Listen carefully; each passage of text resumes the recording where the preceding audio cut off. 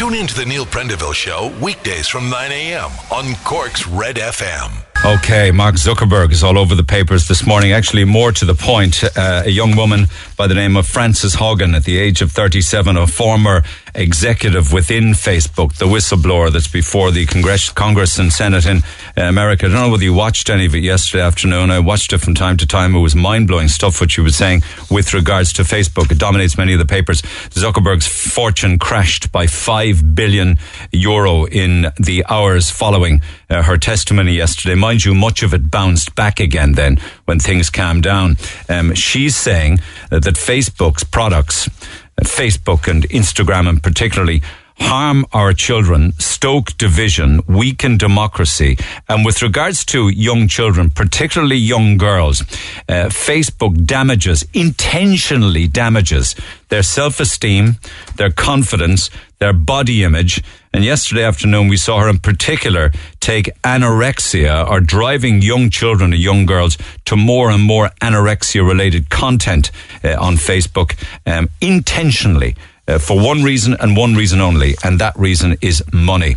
Now, Facebook bosses prefer vast profits to web safety, and she has dumped literally like boxes and boxes and boxes of paperwork, which she photocopied before she left Facebook. And for the first time ever, she's saying, I can show you the stuff that Facebook is hiding and refusing to reveal.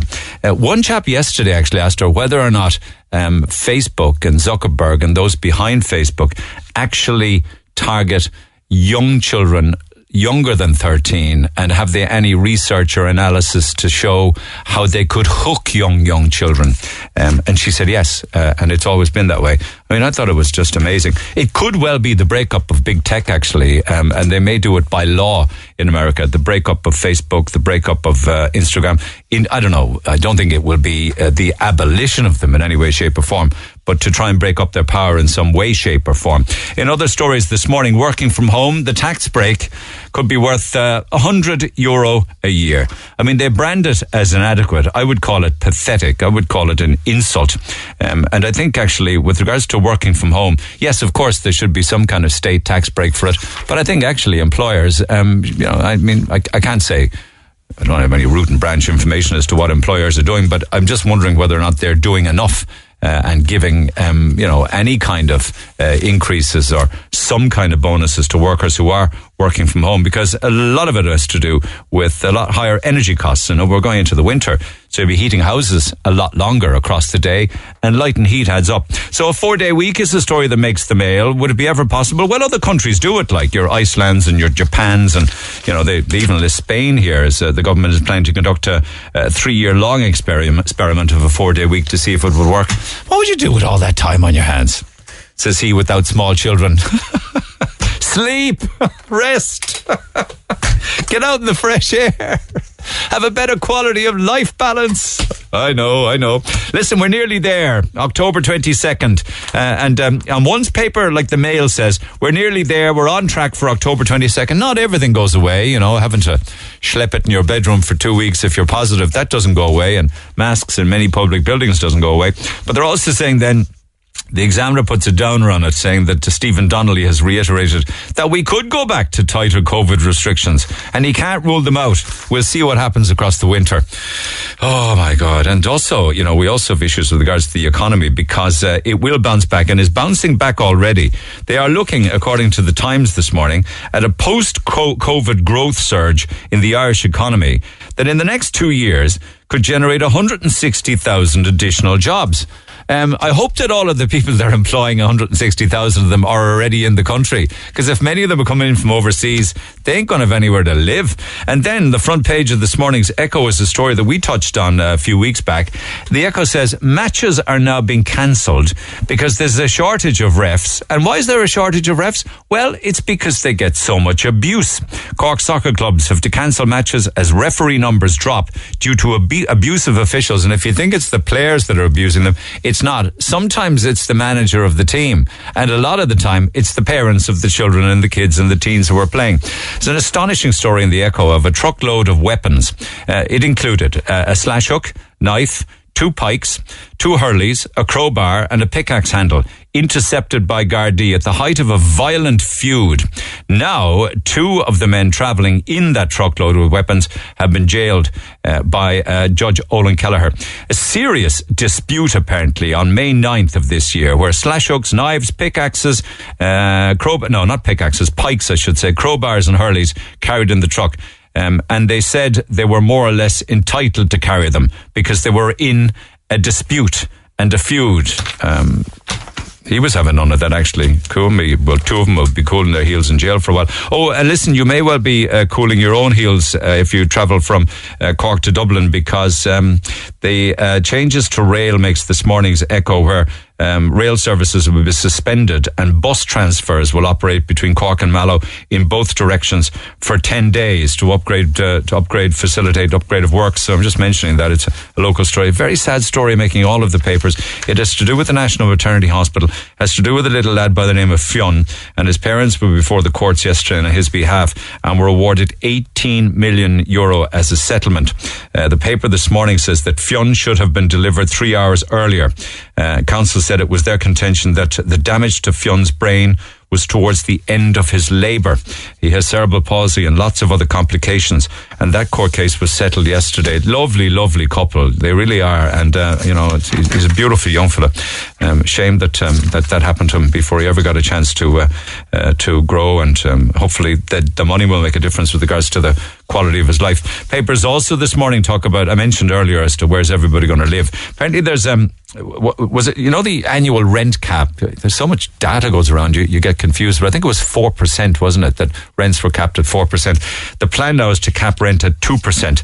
It's not a rent freeze, and it probably should be for a while, but instead of 4%, it looks as if it could well be a 2% rent cap. Other numbers actually making the papers is how we're going to be in big trouble with the abolition of the 12.5% corporate tax rate, because if we go to 15% like the rest of the EU and many countries around the world, 15% will be exactly the same as what the Americans are proposing. So it doesn't seem as if that's going to be good news for Ireland. I don't know why we couldn't have sailed our own canoe and stuck at 12.5%, brought in all of the big multinationals and created wealth and employment, but there you go. But if you thought that women were making it up when they said they were, I'm cold, it's not made up, it's true. This is the cold truth about the sexes, that women do feel chillier than men. Now, it's not because they wear less by way of clothing, or that a lot of the fashion for women now would make them cold if they're out. This is a genetic thing, apparently. And it's a story that makes this morning's red tops, including the Mirror, where women do feel colder than men because it keeps them separate and prevents clashes, evolution experts believe. This is going back to, pre-cavemen. This was dictated, apparently. I don't quite understand it. Researchers claim the new study solves one of life's domestics' heated debates, why some females want the heating on when their male partner doesn't feel the cold. I'm there. I mean, it's me. They're describing my life. Maybe yours too. And apparently, if Garth Brooks doesn't get 5 gigs at Croke Park, he's going to move the gigs to the Aviva, or indeed around Ireland. Rub your hands with glee. If Garth Brooks can't play croaker, he may play Porky Queeve. And the great Roy Keane makes the online news this morning because he was at penny dinners yesterday helping out. Apparently St. Angela's girls were there. They were the volunteers yesterday, and Keano turned up to do his thing. He was on sandwich duty, and I know that there was lots of jokes doing the rounds last night. Was he making any prawn sandwiches?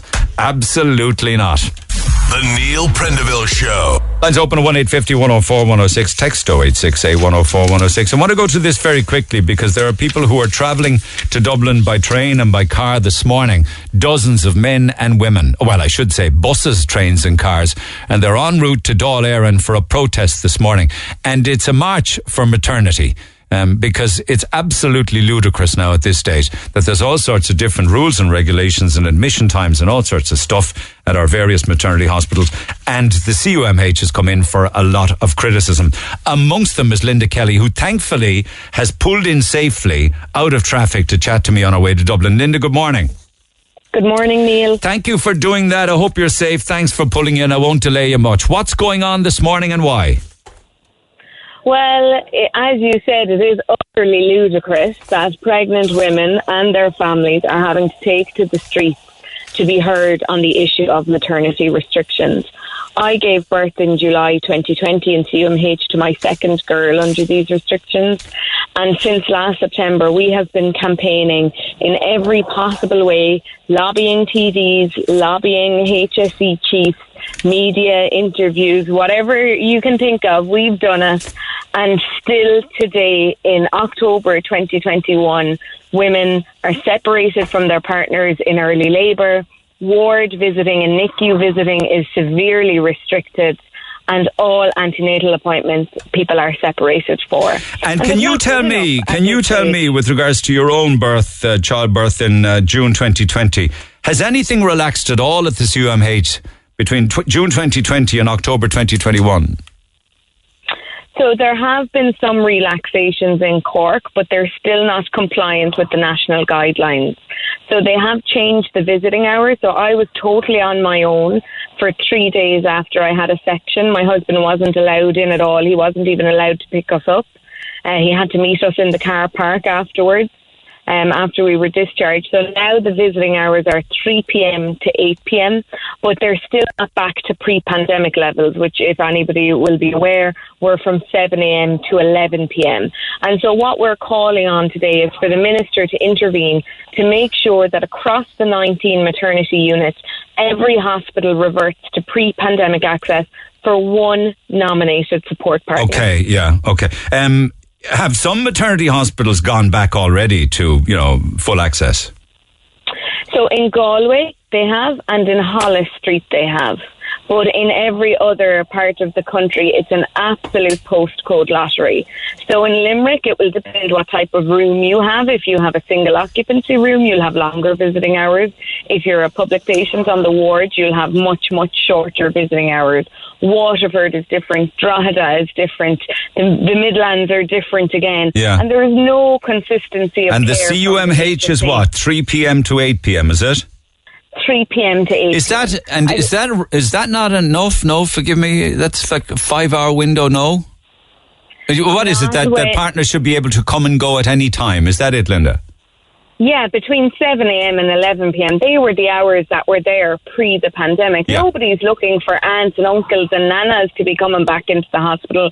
This is about, in most circumstances, the second parent for this baby coming in to support mum after giving birth, which is whether you have a straightforward delivery or whether you have a very difficult delivery, it is a very intense time. You're exhausted afterwards. You need the support of somebody who loves you there to mind you while you're minding baby. And it's really, really important. One of the other places you would want as a partner, actually, and I've 2 kids myself, you would want to be able to visit first thing in the morning. You really would, in fairness. Absolutely. Everybody knows. Last thing at night. One of the things that my husband really missed, he missed 3 days, the first 3 newborn days, which, if people remember, there's a real intoxicating smell from baby in those newborn days. He missed all of that, and people are missing out on huge memories. But I think one of the difficult pieces for CUMH, where they continue to defy the national guidelines, is they don't allow partners into the emergency room, and that is beyond comprehensible at this stage.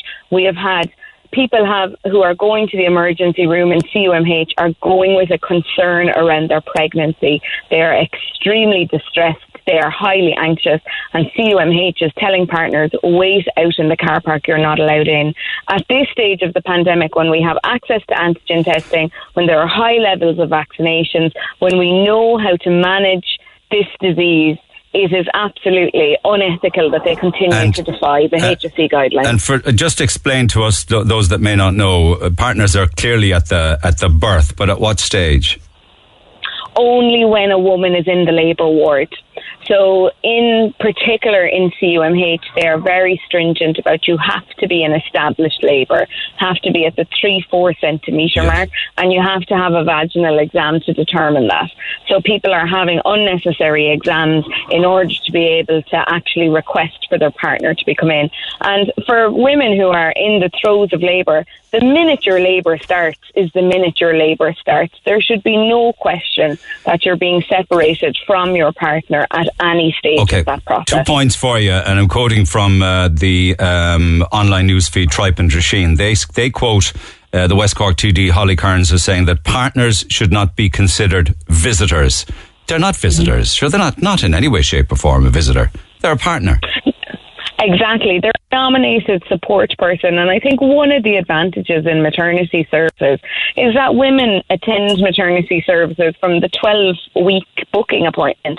It is absolutely manageable for hospitals to be able to take note of who the partner is and make arrangements then to ensure that the service is delivered safely. It is a planned essential healthcare service. We shouldn't still have emergency measures in place. But we're way beyond the point of women undergoing, and they were sharing the stories, and again I'm quoting Tripe and Drisheen, women sharing stories of undergoing labour, miscarriage, stillbirth and postpartum period without the support of their partners. They have the support of their partners now for those awful scenarios, don't they? But limited time and access, that's what it is. Well, that's still very unclear in CUMH, actually, Neil, because we have had numerous stories from CUMH, and it's linked to their refusal to allow partners access in the emergency room, where people will go to CUMH concerned that they are miscarrying, and CUMH will not allow a partner. Oh, thank you for clarifying that. That means that the partner wouldn't be there for a miscarriage or a stillbirth because it's an emergency. Until it's actually diagnosed. And that, again, I think at this stage of the pandemic, and given the stories that people have been forced to share, is totally inappropriate. And also, can I ask you, were you quoted as well as saying that some women are delaying going to hospital?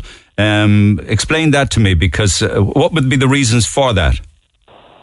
So typically for a lot of women when their labour starts, you can be in early labour for 2 or 3 days actually before you're at the magic 3 or 4 centimetres.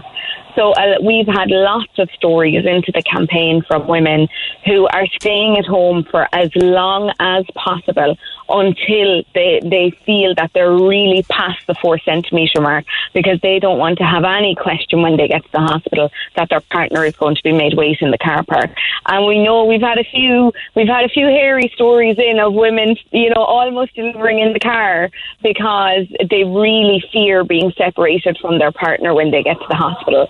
And that, unfortunately, is still the case in CUMH. If you go in and you're in the early stage of your labour, you'll go to an antenatal ward, and if it's before 3 p.m. or after 8 p.m, you'll be on your own. And that's that is a worry and concern for all pregnant women, but I'd imagine it's a real worry and concern for first-time pregnant women, wouldn't it be? The unknown. Absolutely, and for partners too, because they play a really key role. The literature from the HSE and from the hospital in the antenatal classes will clearly set out that when there is a partner there in early labour, it has better outcomes for everybody involved. And what is the CUMH saying by response? Do they just want to be very, very cautious because of COVID? I mean, you are right, like the staff are vaccinated. What is the situation, say, with regards to pregnant women and vaccination? So there's no reliable data available around the vaccination levels of pregnant women, which is one of the problems at the moment. We know that it's probably estimated around 60 to 70%. It's probably not as high as the 92% in the general 60 to 70%. And you see, we also don't know how many of the partners are or are not vaccinated. There could be a chance if... Well, if you take it, Neil, that most adults over the age of 18 are vaccinated, I think it's fairly legitimate to say that most partners at this stage are vaccinated. There was a story last week of a woman who was vaccinated, refused to go into a ward with other pregnant women because some pregnant woman wasn't vaccinated in there. Yeah, and that is a concern for people, because the unvaccinated pregnant people are actually most at risk of COVID. Yeah. That's the group that everybody is trying to protect, and that we're also trying to protect. That's why we're pushing the HSE on antigen testing and on COVID testing, because we should have really robust infection control measures in place. But actually, the partner restrictions aren't an appropriate infection control measure, because the partners are still going in and out of the hospital. They're just coming in and out at arbitrary times. Okay, and they're not being tested. This is blatant non-compliance, you're saying. When you get to the Dáil today, will you be met by others from around the country? Yes, I know people are travelling from Limerick and from Galway, from the Midlands, from Kildare, from Waterford. And there has been a huge outpouring of support for the campaign. And so we're expecting a big crowd, and we'll also be joined by the Women's Oireachtas Caucus, who are going to receive a 20-foot-long scroll of stories that we've received from the campaign, and they're going to bring that directly to the Minister. The Minister, by the way, who has completely ignored our correspondence and our letter asking him for an urgent meeting. He said he won't force maternity hospitals to conform to the new rules. He says he won't force them. And I think it's absolutely appalling that the Minister for Health won't take responsibility for this issue. Women make up half of the population of this country, and he's there to represent us as well as he is to lead on health service issues. Okay, safe trip to Dublin. I'll let you carry on, Linda. Thanks for pulling in. Do appreciate it. Cheers for now. Linda Kelly, organiser of the March for Maternity taking place in the Dáil today. Fair play to her. Back after the break, text 0868 104 106. If there's any women out there who've ended up having their babies at home, or indeed cut it very, very fine because of restrictions in CUMH, or maybe even gave birth in the car. Love to hear from you. Give us a call, 1-850 104 106. Text the Neil Prendeville Show now, 086 8104 106. Red FM. And you can text 0868 104 106. Keep those texts coming. Let's get the opinion of somebody who actually is I suppose at this stage, expecting their second child, and that's Peter Horgan. I want to get a man's perspective on this. Peter, good morning. Good morning, Neil. How are you? You're not travelling, but no. You are expecting, you and your wife, your second baby soon. So I suppose we're at 37 weeks, so it just wasn't possible for us to travel. I know, I understand that. I'm just curious how it's been for you for the last 37 weeks. It's hard to say that, like, you're not part of the pregnancy, because obviously you live the pregnancy with your partner at home. But I suppose this. Yes, but what about scans and appointments and things like that? I've been to one scan, the 20-week anomaly scan, and that was it. Thankfully, this time our pregnancy has been pretty straightforward. So what have you missed? Oh, I couldn't tell you how much we missed. Probably about 9 or 10 scans. Get away! Really? Yeah, about that. And because they're exciting, aren't they? And you want to be there for support.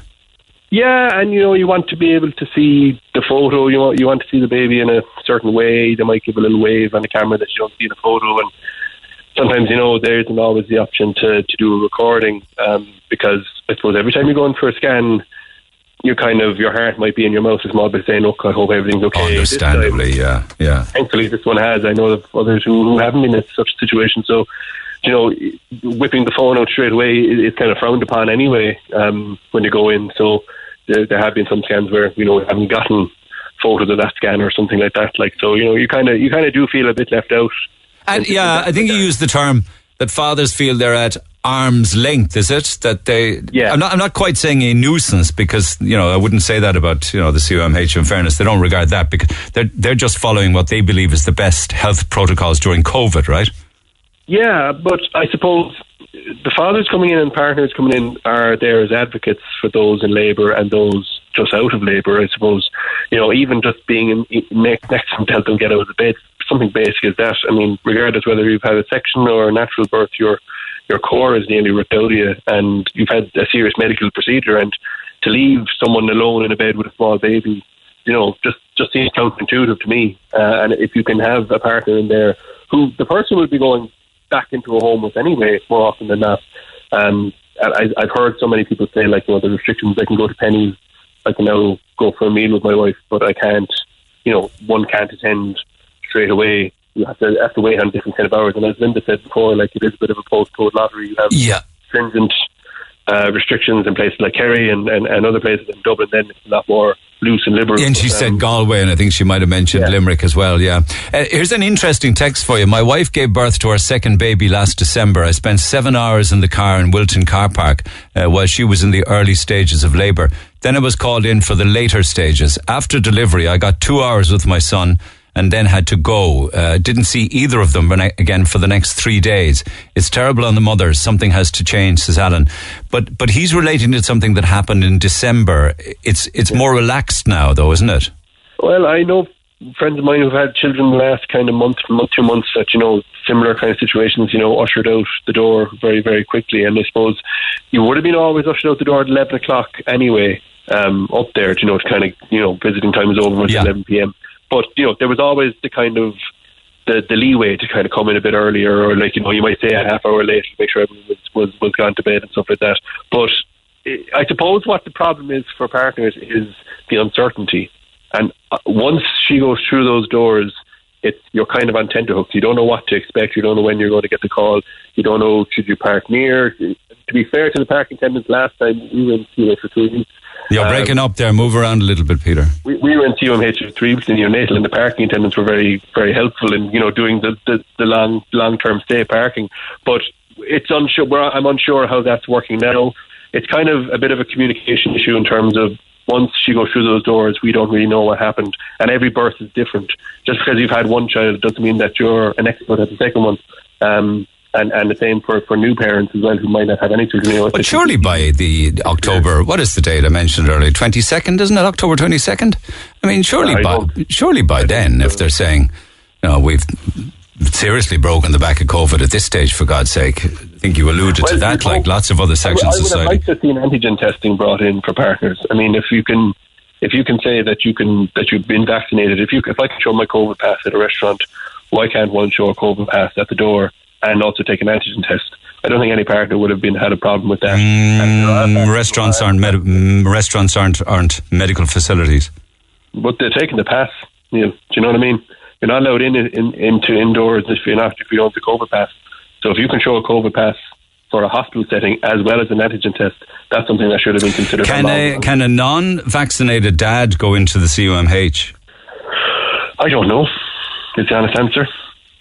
Well, a non-vaccinated mum can, or expectant mum. As I understand it, the partner, I am vaccinated, so the issue hasn't arisen for me, but I understand that the person, if you're unvaccinated, can maybe attend the birth and then that's it, but I don't know, and that's just it. There's no hard and fast communication and stuff like that. Yeah. I mean, they can, because maybe they're concerned, with regards to St. Luke's Home down in Blackrock, there was unfortunately an outbreak of COVID there and they had to stop all visits. That's the scenario the CUMH and the CUH doesn't want, I suppose. Infection control needs to be looked at and needs to be kind of adhered to. But as Linda said, you're not looking for all and sundry to come in to the maternity wings. You're looking for fathers, essentially, of newborn babies to come in and bond with their child in the hospital before they take it home, and also to support their partner, more often than not unable to kind of get out of bed. So, true enough, yeah. You regard it as being to help them after childbirth and be the person with the clearer mind when the partner might be stressed out. Yeah. Mind you, having said that, I know I talk about vaccinated and unvaccinated. Having a vaccine in your system doesn't stop you from giving somebody COVID. You still are a carrier, of course, So all the vaccine does is it stops you from getting very sick. I imagine there's mask wearing etiquette still involved in the hospital and all that is still in place and will continue to be in place probably for a lot longer than will be in regular society. But I suppose at the moment with people who are expecting children and people who are marching today for maternity care, I suppose what they want is a kind of a gesture from the government that, look, we hear you, we're going to do what we can to support you. But at the moment it just seems that the minister is just ignoring the and situation. 3 p.m. to 8 p.m. isn't enough. Well, it certainly wouldn't be enough if you have children at home as well. If you have to arrange childcare and, pick people up from childcare, pick children up from school, all of a sudden 3 p.m. to 8 p.m. becomes... It's not practical. 4 maybe. Yeah. And then, by the time you get your own kids to sleep, if you're in a position where you can actually have family come over and assist, you might only get in for an hour and a half. Okay, okay. Let me get some more texts and calls on the air. Good luck with the with the labour and the childbirth. Peter, thanks so much for taking the call. Peter Horgan, the Labour rep himself, lines open at 1850 104 106, and also an expectant dad. A text, I was told by a midwife that the restrictions should and can be lifted, but they are not being lifted due to certain people within the CUMH dictating the rules. Apparently their work is easier without partners around. Heartbreaking to have been told this. That's an interesting text, because that almost would lead you to believe that expectant dads, partners, might even feel that they're kind of like a visitor or kind of like a nuisance around the CUMH. And of course that isn't the case. Back after the break, calls on the way. I'll tell you what, I'll talk to Jennifer, then go for the break if it's okay with you. Jennifer, good morning. Hi, Neil. No, you gave birth only last May, was it? Yeah, only this May. Okay, so I'd love to hear your story, because it's not all that long ago. Go ahead. No. So when I gave birth to her, it was the day before the cyber attack. All right. So they were up to 90 in the hospital then? Yeah, so it was complicated things a bit. So my husband had to go after I gave birth to our daughter, and then he didn't get in the next day again, unfortunately, because the cyber attack, and they couldn't do the normal visiting log on the app that they would normally do. So yeah, it just bad timing for you then, wasn't it? Very difficult. So how long was he unable to come in for to see his beautiful daughter? So he had left on Thursday at, I think maybe it was about 12 o'clock in the day, and he didn't get back in again to see us until Saturday at, I think it was 2:30, 3 o'clock. Oh, that's a long time. How did that make you feel? It was difficult. You know, it was a first baby and needing the support. So it was difficult. I was absolutely thrilled, and thank God she was here safe and sound, and that's all that mattered. I know, but there were, you missed out on a lot, didn't you? Because it's an exciting time. It's a beautiful, beautiful time. Yeah, exactly. Even, as the other callers there were saying, even in the scans and everything, the whole way through the pregnancy, we were looking at, my husband was able to get the anomaly scan, but that was the only scan he saw. Yeah, I know. It's somewhat more relaxed now, but still not enough by virtue of what people are saying and marching to Dublin for. It's just a beautiful time, isn't it? The day, the on the day and that night and all of the next day and it's just a beautiful kind of a warm, homely, safe, secure family feel, isn't it? Yeah, totally. And it's a really precious time, That's a fabulous word. It's a precious time for the three of you. It really is. I remember that. It was just a lovely, lovely time. We'll never forget it. And all good? What's your daughter's name? Isabel, lovely name. Yeah. Okay, all right. Well, of all of the times to be going into the CUMH to give a baby on the same day as a cyber attack, give me a break. All right, Jennifer, thanks for that. Appreciate it. Thanks very much. Bye. Back after the break. Talk to Neil Prendeville now. 1851-04-106. Red FM. And you can pick up the phone on 1-850-104-106. Just referencing earlier on, I'll come back to your calls in a second. Colin and William are standing by. I was talking about the front of the Echo today, and we dealt with this with referees on the air maybe about 6 or 7 weeks ago. They're saying that Cork soccer clubs are having to cancel matches as referee numbers drop due to abuse of officials. And Tina actually got in touch with me by email, obviously in the last 10 or 15 minutes, saying, on the subject of referees that you mentioned, I was a spectator at an underage game in which my son was playing over the weekend. And when one of the team managers wasn't happy with the decision, he shouted from the sideline that he was a handicap. The ref was a handicap. To be honest, I thought I'd only imagined the term of abuse, but it did happen, and the ref then ordered the manager to leave the sideline and to watch the match from a distance. It was one of the most disturbing incidents I've witnessed in a long, long time. I'm totally in favour of the ref and his decision to red card the manager. I understand people get hot-headed, but the term he used at the ref was just deplorable, says Tina. And she was there, she heard it. And that is a typical example, I suppose, of the name-calling that referees have to put up to. I don't know if it ever spills into argy-bargies. I have heard of, parents running onto the pitch, and I have heard of, managers running onto the pitch and maybe getting a bit too close and personal with the referees. But that's an interesting email. Keep them coming. Email neil@redfm.ie. Back to the phone lines we go. William, good morning. Good morning, Neil. Now, you're not well. You have glandular fever. What's that like? What are the symptoms of that? Well, it's a seriously choking cough. And temperature? A wheezing kind of a... It actually puts you into such a state of... I don't know what the word is, but when you start coughing, you can't stop. Okay. And when you do stop, you have to take a slug of water, a good drop of water, a good 2 cups or 3 cups of water. Yeah, obviously glandular fever affects the glands. That would be your neck and your throat and areas like that, wouldn't it? Yes. And are you in CUH? I am, yes. Okay. And how long have you been there? 7 days now. Today. Okay, and you've been getting the best of care and treatment?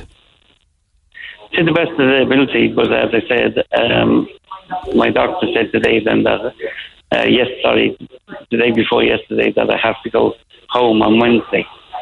Today? And I'm not asking. Yeah, she said it on Monday. Yeah, but she said on Monday that you have to go on Wednesday, which is, you have to go home today. Yeah. And are you recovered though? No, I'm not. So why do they want to send you home today? I don't know. That's the crux of the question. I don't know what they're sending me home like this for. Okay. And if I live alone. Yeah, I was going to ask you that. Yeah. And you know, when you say you live alone and you go home, you wouldn't be able to care for yourself, is it? Sorry, there's a doctor just has come in there now. Is he a doctor for you? Yeah. Okay. Yeah. Do you need to go and talk to him? He wants me to come and see him, you know. Okay. Do that, and I'll talk to you a little later on. I don't want to get in the way of the doctor, all right? All right. Thanks. Okay, I'll call you back. Get back in touch again. I think that the crux of that situation is they want to send him home. He feels he's not ready to go home. It's too soon. Also, his GP feels that he's not ready to go home.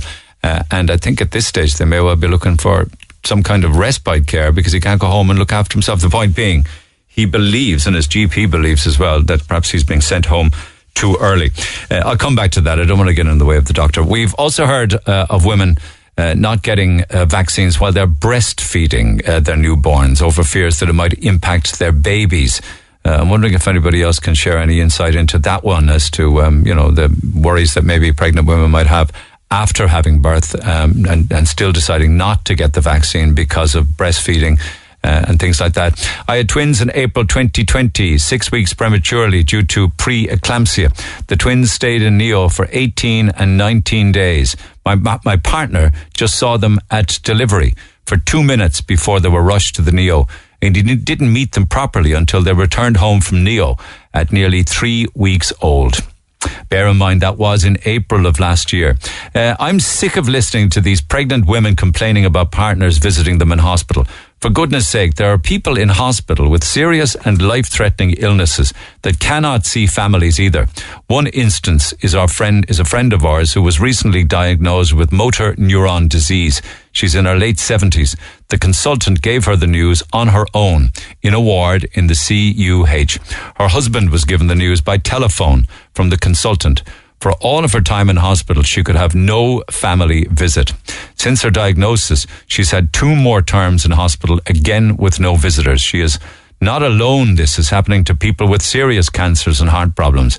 There's no outpouring of support for these very sick people.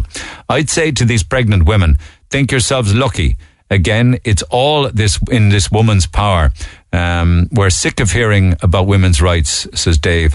Thank you for that. That's just an edited version of it. You must bear in mind, Dave, and I'm not taking from the situation you've described or other like it. They're 2 different hospitals. One is the CUH, where you're describing the situation, and the other is the CUMH, which is for pregnant women and childbirth. So it's 2 different scenarios, 2 physically different buildings, not similar in that regard. I think not allowing partners into the CUMH has been one of the cruelest and inhumane things that has happened during COVID. And there has been many of them. It's been cruel to mothers. It's been cruel to fathers. It's, of course, especially cruel to first-time parents. But after having 3 children, it doesn't make it any easier being in labour and giving birth. My first and third labour were tough, especially the last. And I don't know how I would have gotten through it without the support of my husband. He was an amazing support all throughout. The midwives were great, of course, but they don't have time to give one-to-one attention when you're in such a vulnerable and lonely position. Any chance of having a fourth child has been wiped out for me due to these stupid restrictions. It would terrify me going to hospital appointments without my husband and his support, but it would traumatize me, the thought of not having my husband with me for labour. I'd honestly be terrified. If I did get pregnant again, I'd be opting for a home birth, and I never ever thought I would say that. This is part of our history and will not look well in the future, says Gillian. Again, I understand all of what you're saying there, but your husband would be with you for the labour, not for the earliest part of it, for the earliest part of dilation, depending on the amount of centimetres, but for the rest of it. I don't want to be worrying people that they'd be at labour on their own. That is not the case. What about the 187 staff in the Rotunda not vaccinated by choice? If they can work, can't dads go in to help? There's that and lots more. Just another one here. I'm listening to your show and it's so hard. I think when people are very ill, they should be. When people are very ill, people should be allowed in. My husband died in April tragically. He was 47. He collapsed at home on the Monday. Me and my 16 and 19-year-old weren't allowed in all week. He died on the Saturday, and we are traumatized still. All we wanted was to be with him. He was a healthy man. He ran every day. His blood was low, and they couldn't bring it up. I just think people need to be with their loved ones. Can't go on air, as I would just cry and wouldn't be able to talk. It's just too soon. But in time, I will go on and talk to you about our awful time. Thank God for FaceTime. We did speak every day. Please don't call out his name because I want to keep that private. Appreciate that. I would like to talk to you when you're in a better position. Everyone knows us and we're broken that we couldn't be with him all week in the CUMH, says she. I know. I mean, there are so many sad and horrifying stories of what people went through. But thank God, in one sense, that things are continuing to improve. And ultimately, we will have to eventually arrive at a situation where life just goes on and all restrictions will have to be lifted. There's nothing you can do about that because this is not feasible, forever. I mean, clearly not. So October 22nd will say a lot. And, I know that not everybody is a fan of vaccines, but if they are talking about the vaccines being super effective, I still know of people actually who are double vaccinated, very fit people who got very, very sick, I have to say. But for the vulnerable and for the elderly and what have you, with the booster and everything, surely be to God, everybody else then at that stage will be able to just get on with their life. And if you get sick, at least you'll be vaccinated to protect you from not getting so sick that you'd have to go into hospital. And really at that stage, shouldn't that be enough? Your thoughts on that are welcome. Text 0868 104 106. Pick up the phone on 1850 104 106. The Neil Prendeville Show on Twitter @NeilRedFM. Just stay with these texts for now and thank to everybody who has got in touch and texted 0868 104 106. A lot of them. CUMH, listening in work, very frustrated. My wife had a baby in 2020. She's due again in early 2021. I've missed scans, didn't see my baby for 4 days after a C-section last time. It's tough on everyone. Nobody likes these restrictions. People need to remember that the restrictions are to protect mothers, babies and hospital staff. Yeah, but if that's the case, why isn't it the same in all of the maternity hospitals? Why is it just down to the hospital themselves to make their own call? Decision makers in the CUMH aren't out to punish people, Neil. They are people who have their own kids. They understand the restrictions. In traumatic and extreme cases, the restrictions are flexible. People need to remember expecting mothers late in pregnancy are in more danger than others from COVID. Look at the bigger picture, people, says Paul. Morning. A non-vaccinated father can go inside the CUMH. I'm not vaccinated and I just filled a form. My temperature was checked and in I went. This was back in August this year. I had to make an appointment at the time. There were 2 slots a day, 2:30 and 6:30, which for me was okay. I have to disagree with you regarding COVID vaccination. My wife was fully vaccinated, caught COVID from a hospital worker, either a nurse or a care assistant. My wife has now passed away. Oh, crikey. Wow. Oh, that's very sad. I could attend the birth and it was wonderful. I could not get it when she was, I could attend the birth and it was wonderful. I could not get in when she was being discharged. I had to wait outside, but the medical staff were very helpful, I can tell you. CUMH, Neil, it looks like they want to go back to the old days when fathers and partners were not allowed in until after the birth, says Ginny. Well, if you go back far enough, fathers were nowhere near the birth, or in many, many cases, they just weren't involved at all until baby was delivered, wrapped up, washed and ready to be shown and handed over to dad. So we've come on a long way now. It's a very, very different world now where it really is a team effort and not a visitor. It's a team effort. Text 0868 104 106. Pick up the phone on 1-850 104 106 and we'll come back to that and lots more besides after 10 o'clock. A lot of great texts yesterday from people who were listening to inspiring stories, particularly Timmy, one of the two Norries. Well done to those gentlemen on air with you. You can never judge people. Everyone has a story behind them that should be endorsed to advise people on the frightening drug problems in Cork and throughout Ireland. Of course, this has to do with Revive Me car valeting, where the lads, Timmy and his buddy, hire and employ ex-addicts, those that are in recovery. Neil, Timmy made one great point. I did it for my partner at the start, as in tried to get clean and sort his life out. I did it for my partner at the start, but I'm doing it for myself now. That was exactly the same for me. I'm off the booze nearly 3 years now, and I will never go back. Point being that in spite of trying, in the past it was never for the right reason until you decided that it was only for you that you needed to make the change, and that made all the difference. Hey, it's Dave. Join me weekdays from 4 for Dave Max Drive, where I'll help get you home or give you a little lift at home. Big hits, loads of fun features and traffic info. What more could you need? Join me weekdays from 4. Dave Max Drive. Get it off your chest.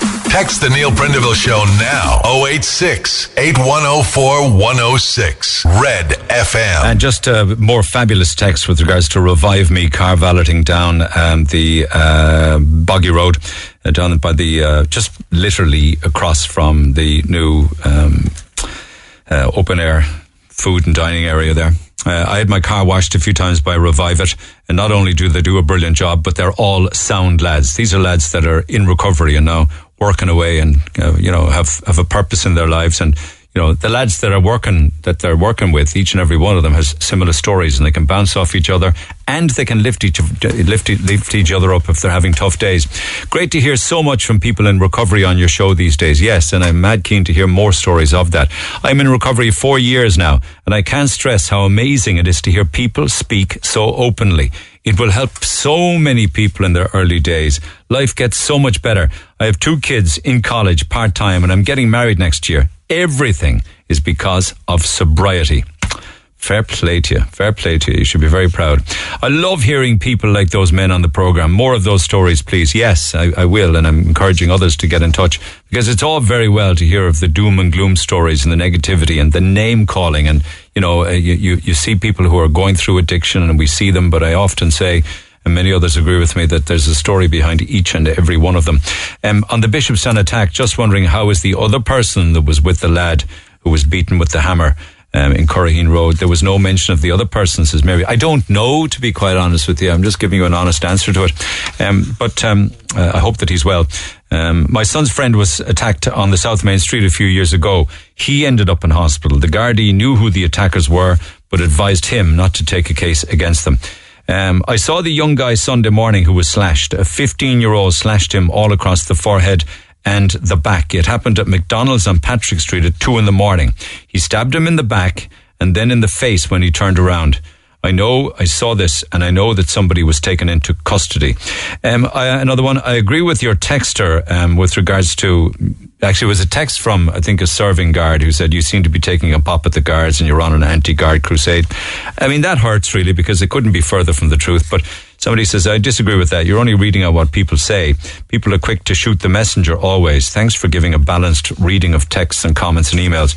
Keep up the great work. So there's all that and lots more besides that I will come back to you. But if you don't mind, I just want to have a chat with Anthony, because he's been holding there for a few minutes and I don't want to keep him too long. Sad as his story is. Anthony, good morning. Hi, Neil. How are things, bud? Anthony, tell me about your beloved wife, Mary. Well, what can I say? She was my rock. She was everything to me. And she would have been celebrating her 50th birthday on this Friday. And on Wednesday night, about 11 o'clock, we were all getting ready to go. I was upstairs asleep. I was getting ready to go to sleep, and all I heard was a knock. Just called the doctor and something like that. And we got down. It was just a crazy couple of minutes, and we got down. She was collapsing in the sitting room. You heard her knocking from downstairs, is it? No, I didn't hear. The lads heard the touch because she must have hit the coffee table on the way. Oh, you heard a bang. Oh, yeah, okay. We heard the bang, you know what I mean? And when we got down, all I heard was Mam's after collapsing. And I came in, I just ran downstairs. I was only just after a minute. You know, when you're waking up over sleep, you just don't know what's going on. It was just a crazy a minute or two. Yeah, disorientated. We got down and she was on the floor, and she was shallow breathing. We just got her over on the lads had got her over on her back and had a pillow under it, and we were with the 999. And I tell you something, this chap on the 999 was very good. He kept talking to us, telling us what to do. Just, you know, helping us over. We were doing the count back on the breathing and things. I don't want to get too deep on it. Yeah. But we were waiting, and the fire brigade, the emergency fire brigade service, the little truck came up outside the door. First responders, I suppose, they were there, and they, you know, she got sick, and she kind of came around, you know. Yeah. So the pressure was off. As we came around, we just thought she just took a bad turn, and you know, they took care of her. Then the ambulance came along, and we went out. They said follow us out. Yeah. So.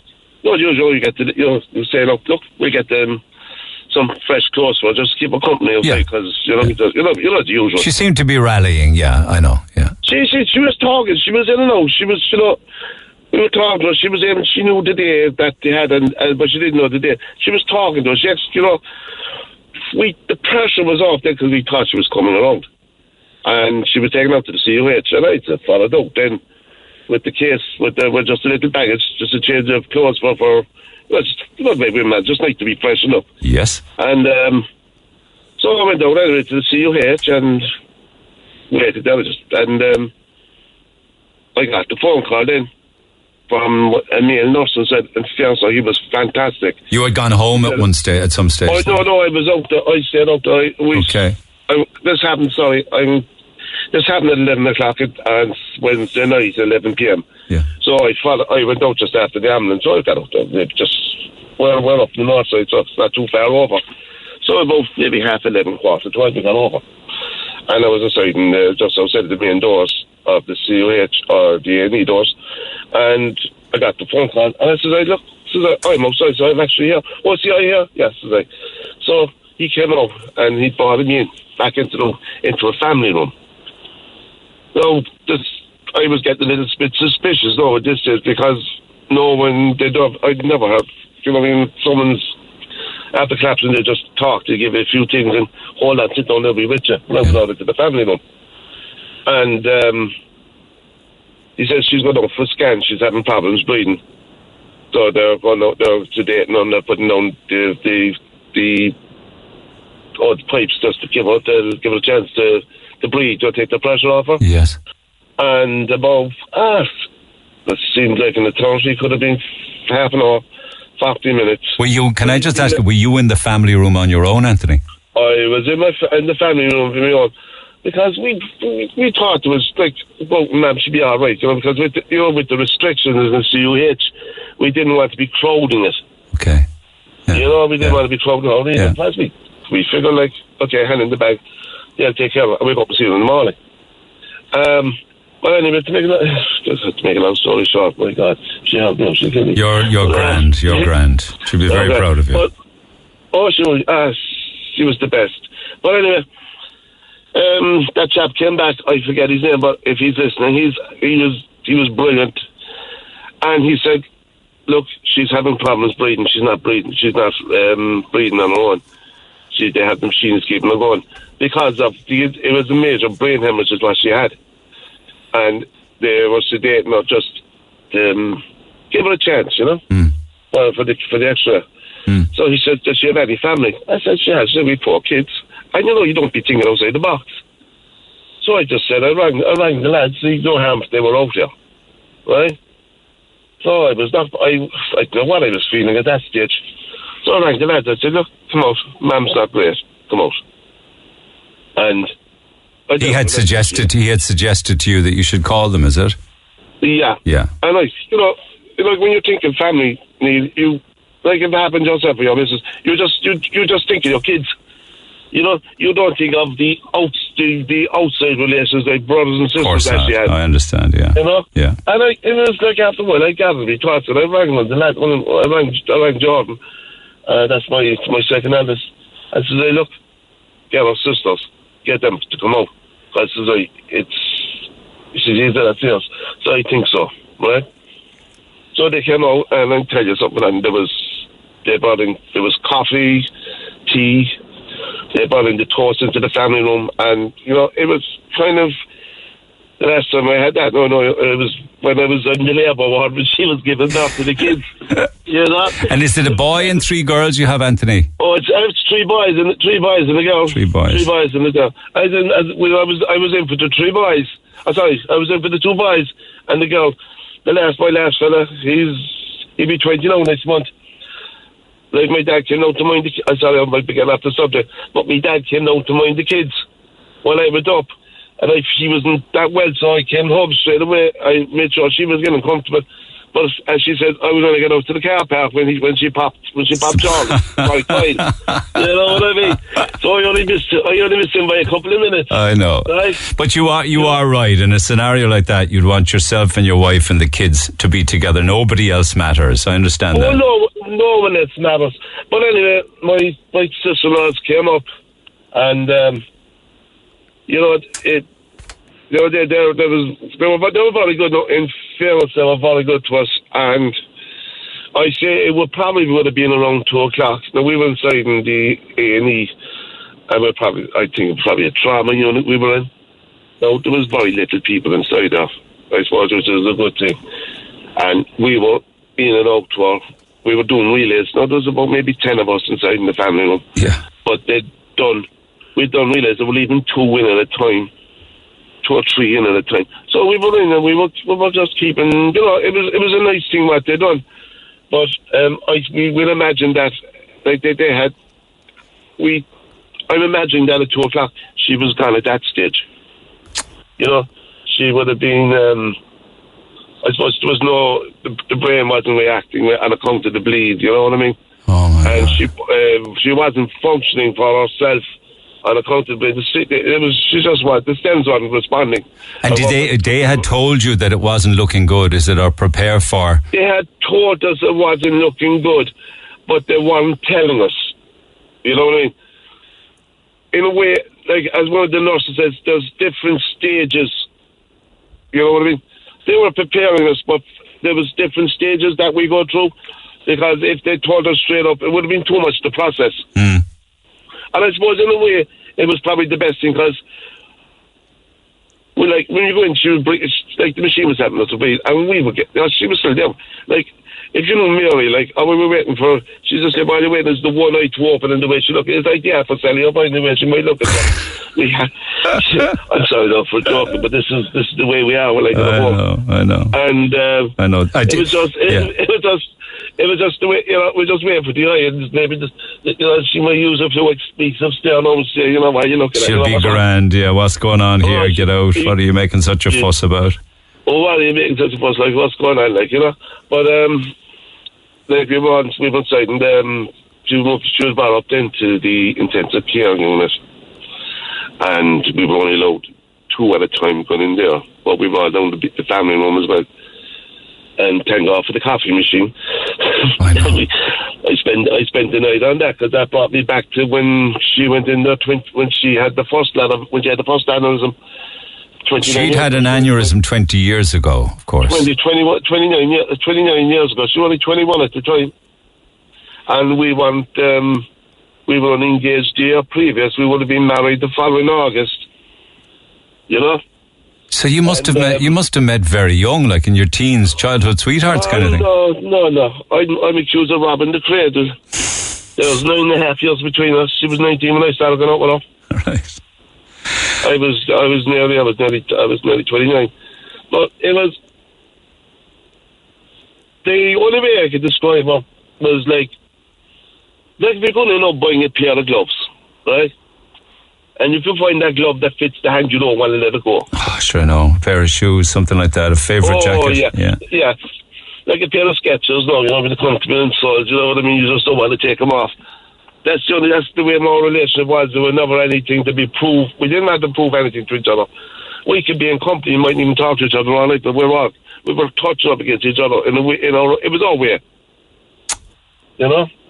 And so we... That's a beautiful way to describe a relationship, Anthony. Oh, yeah, I've been saying it for years. I've been saying that for years.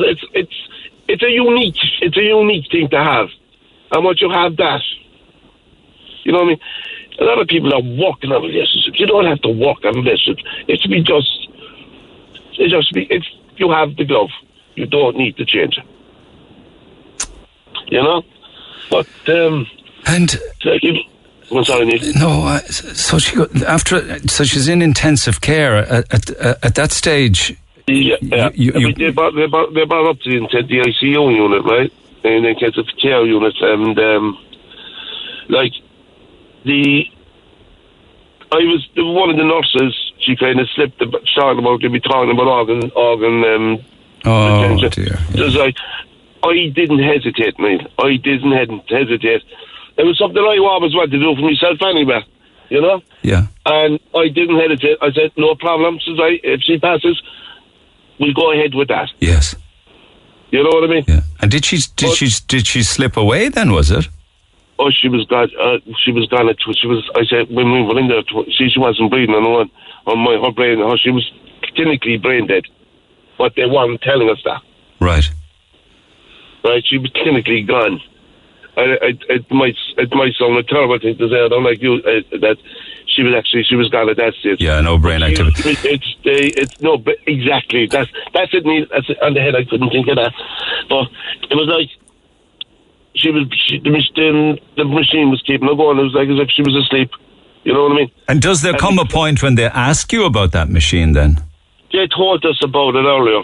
That there's certain procedures to do, right?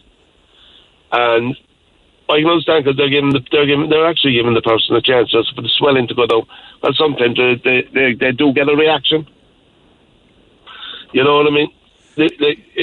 But as when the doctors came into it, we had a meeting at 3:00 about the family in the family room next to the ICU, and he came in and he said, "Look, I'm after doing the first test. She's not responsive. There's something they call it a stem test. There's certain things they go through. Yeah. And there's another colleague of his. It's like it's a second opinion. So he'll go through the same, and it's when he finished. That's when we get the legal time of death. You know. So it's no one should go through it, but like at the time when he said what when the other doctor came in and the nurse came in and gave us the time, I would say why they give us the time for brand music and an awful lot. She passed away at about 3:40 on Thursday afternoon, and there was another nurse. Then there's a bereavement nurse as well outside her. She was very good to us. All the whole staff were good, and they were telling us what was happening and that they were getting the paperwork ready. I said, look, get the paperwork. We'll get started on the paperwork, because with the organ donations, there was a team came down from Dublin, and there was a nurse came down. I think it was a nurse came down with him. She's an organ coordinator, I think they call him, but she's totally there then for Mary, right? She's not to do with the doctors and nurses. Her priority was to take care of Mary, right? And they were coming out from Dublin. They were supposed to be down at 4:00. But it was shocking weather there Thursday night until Friday morning. So I got a phone call saying that they won't be down until 6. Yeah. Which gave us an extra couple of hours in bed, because I don't even think we were sleeping or eating properly, And my daughter then, we haven't left each other's sides since all this, since Wednesday night, the proverbial hit the fan, like. Yeah. And do you mind me asking, what organs did Mary donate? Neil, I read the book, so I know. I read the book on the organ donations, right? I don't want to say too much about what organs were donated. That's fine, but isn't it a wonderful thing? No. I know what organs were donated, right? But I just want to protect the herself, and I want to protect the person who got the organs. And do you take consolation from that she would help to save other lives? She's out there. That's still sorry. It just piqued my voice there. She's actually she's out there. Someone else is getting a chance. You know, it's a good feeling. Yes. Yeah. You know that her life wasn't wasted. But Anthony, how will you cope without her? You described her so beautifully and the relationship that you had together. She was only 49. I mean, in 2 days' time, she'd have had her 50th birthday. Yeah, her 50th birthday. We were meeting up on Saturday night. I had the cake and all ordered. You know, I mean, I'm going ahead with it. And it was only the other day my daughter was saying about the 50th balloon. So, you know, the balloons with the 50th on it. And I would say, no, you can't get that for the grave. But no, I understand what she wanted for Saturday night. So you're going ahead, you had the cake ordered and everything, and there was going to be a 50th birthday party. Yeah, no. And how will you cope? I don't know how I'm doing it. Thursday was an emotional.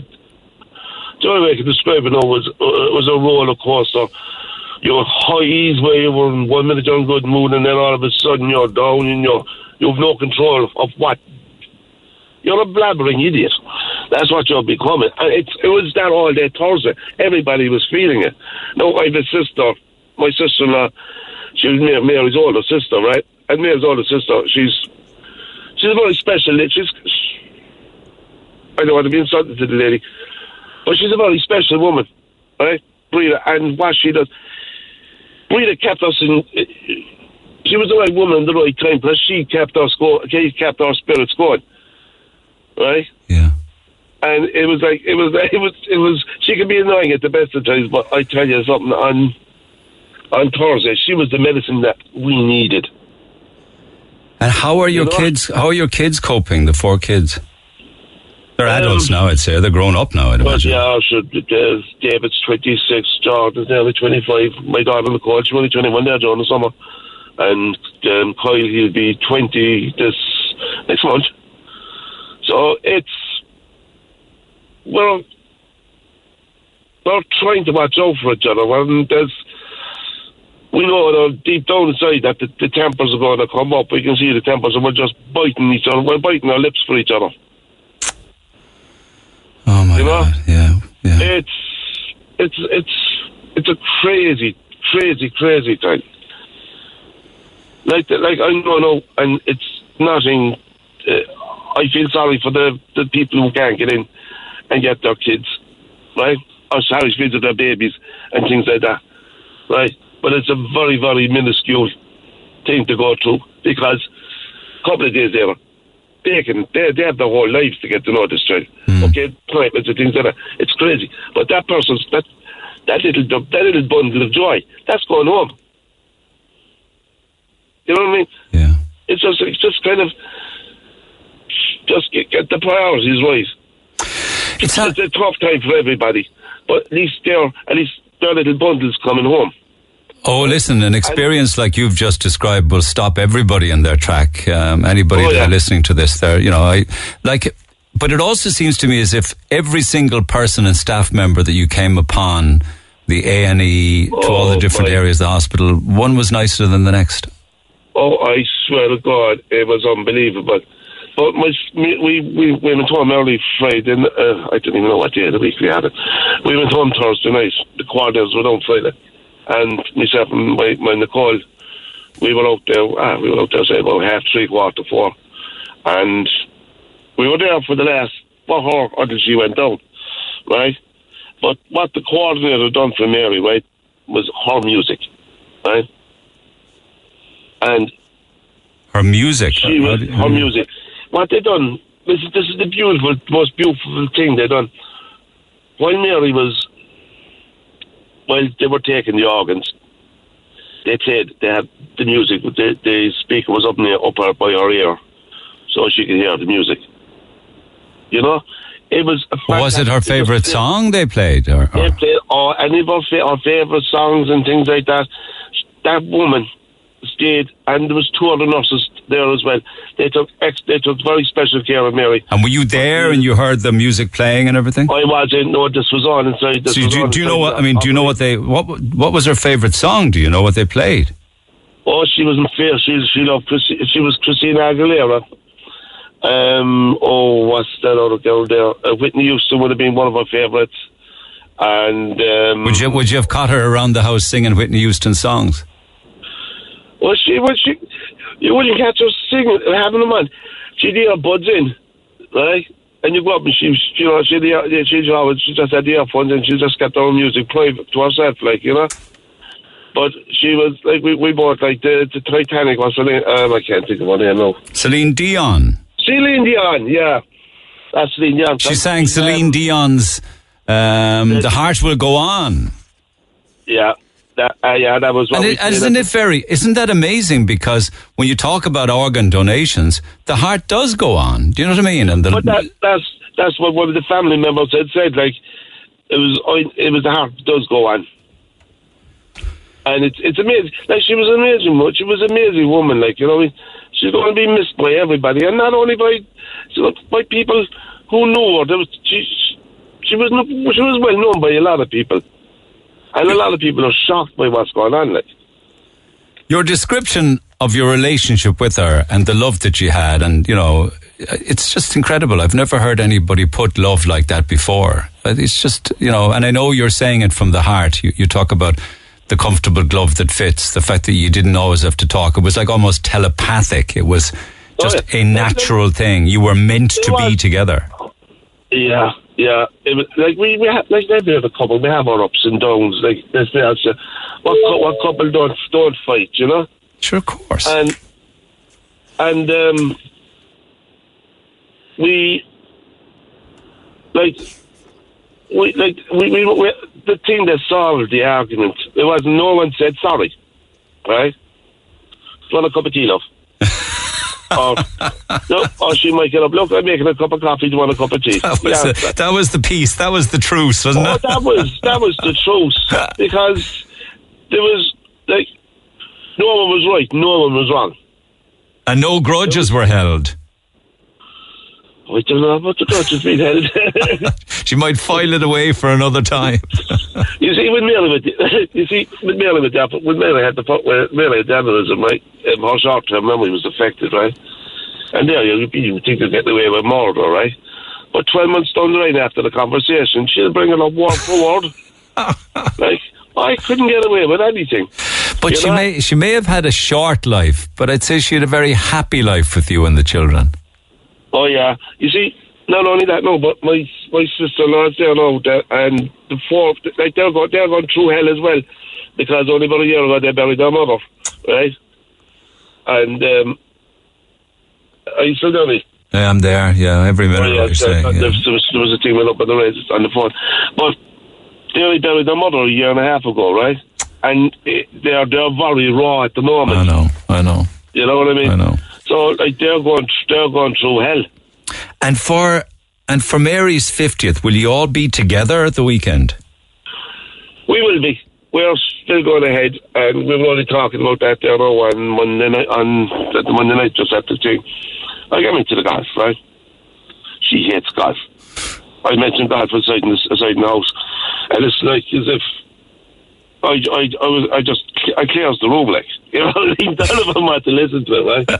But I'm saying that I'm going to wear. I this crazy outfits, right? And I'm just going to do it on Saturday night. No black holidays, no black holidays, and I'm just going to do it. A celebration. Because I know it would upset her, and that's why I'm doing it. It's just my way of having a little joke on the night. I know. But did you get to say goodbye? I mean, we did. Oh, we did. Myself and Nicole. we said we got to say going. That's why we went out there. Like, we just kept her company to when she went in down in for the operation for the organs to be taken. And difficult thing to say goodbye to somebody like Mary. Oh, I was a blubbering fool. You know what I mean? Nicole was like that as well. We were both bad, right? So we turned away from the door, and I actually, sometimes you step on your lace and you open it, right? And I went down on my knees to tie my lace, and I just turned out and said, "This getting old. It's getting old. It's a terrible thing that happens to anybody." And we both just looked at each other. We both just bursted out laughing. Nervous shock. To be a hyena, Yeah. Well, do you recall your last conversation with her? Oh yeah. Can I take an extra couple of chips out of your bag there, love?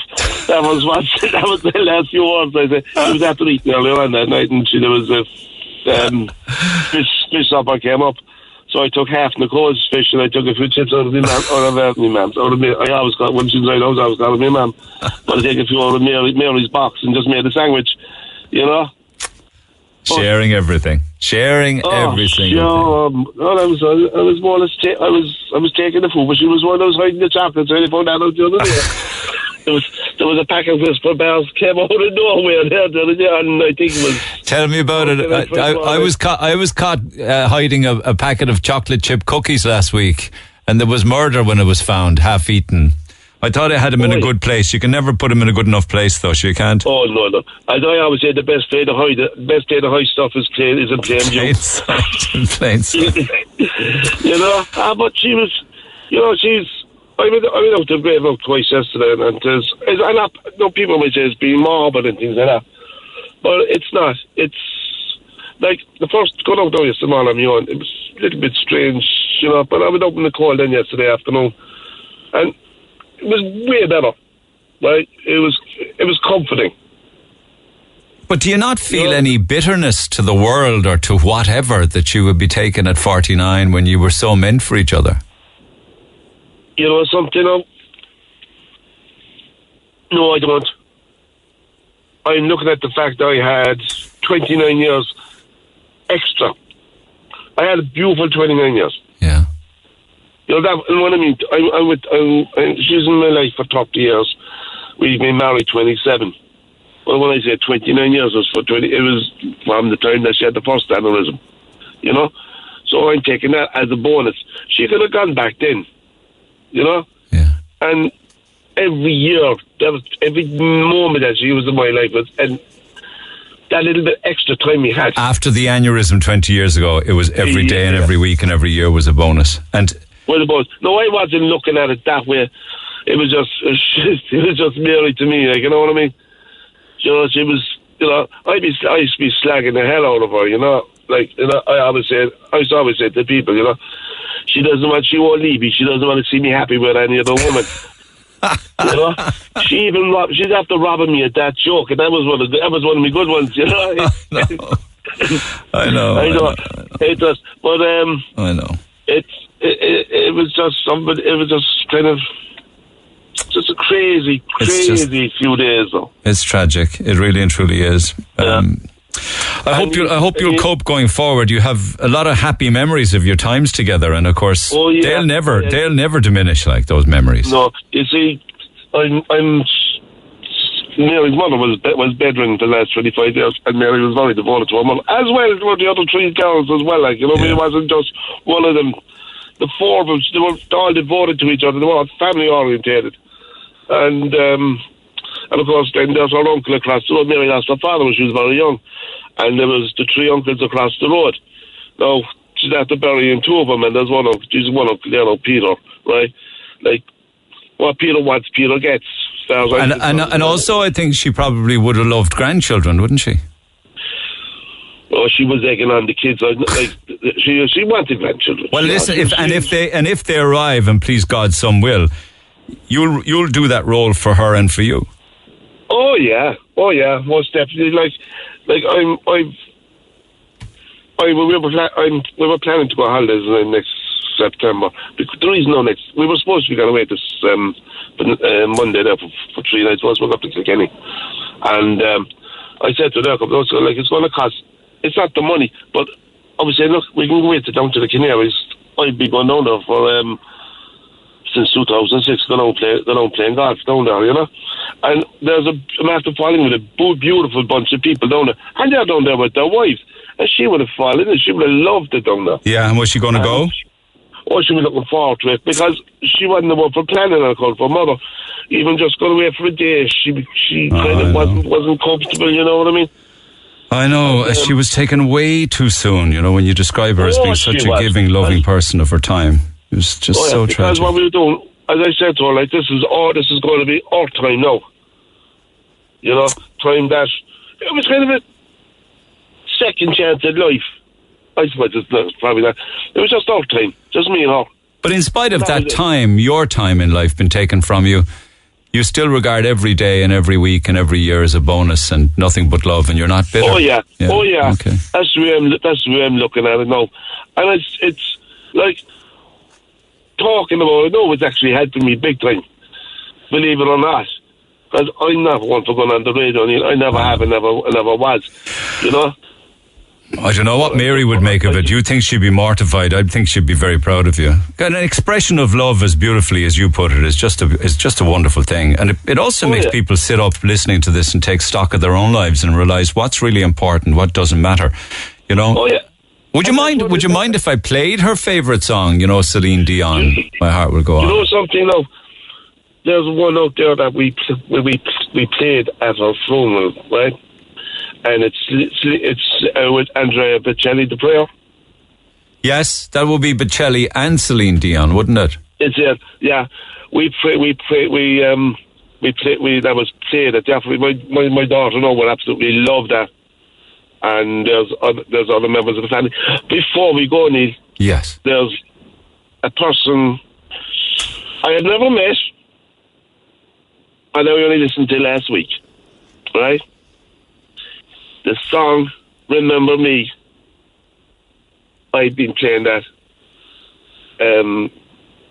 It's a beautiful song. It's a beautiful song. Oh my God, it's massive. Yeah. Yeah, that was Leona Birmingham's song you're referring to. Yeah, I couldn't figure that version, so we played the Christianity version. When we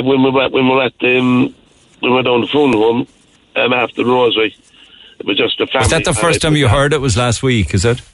I was the first time I paid any notice to it. If the truth was to be known, it's probably the first time I paid any notice to it.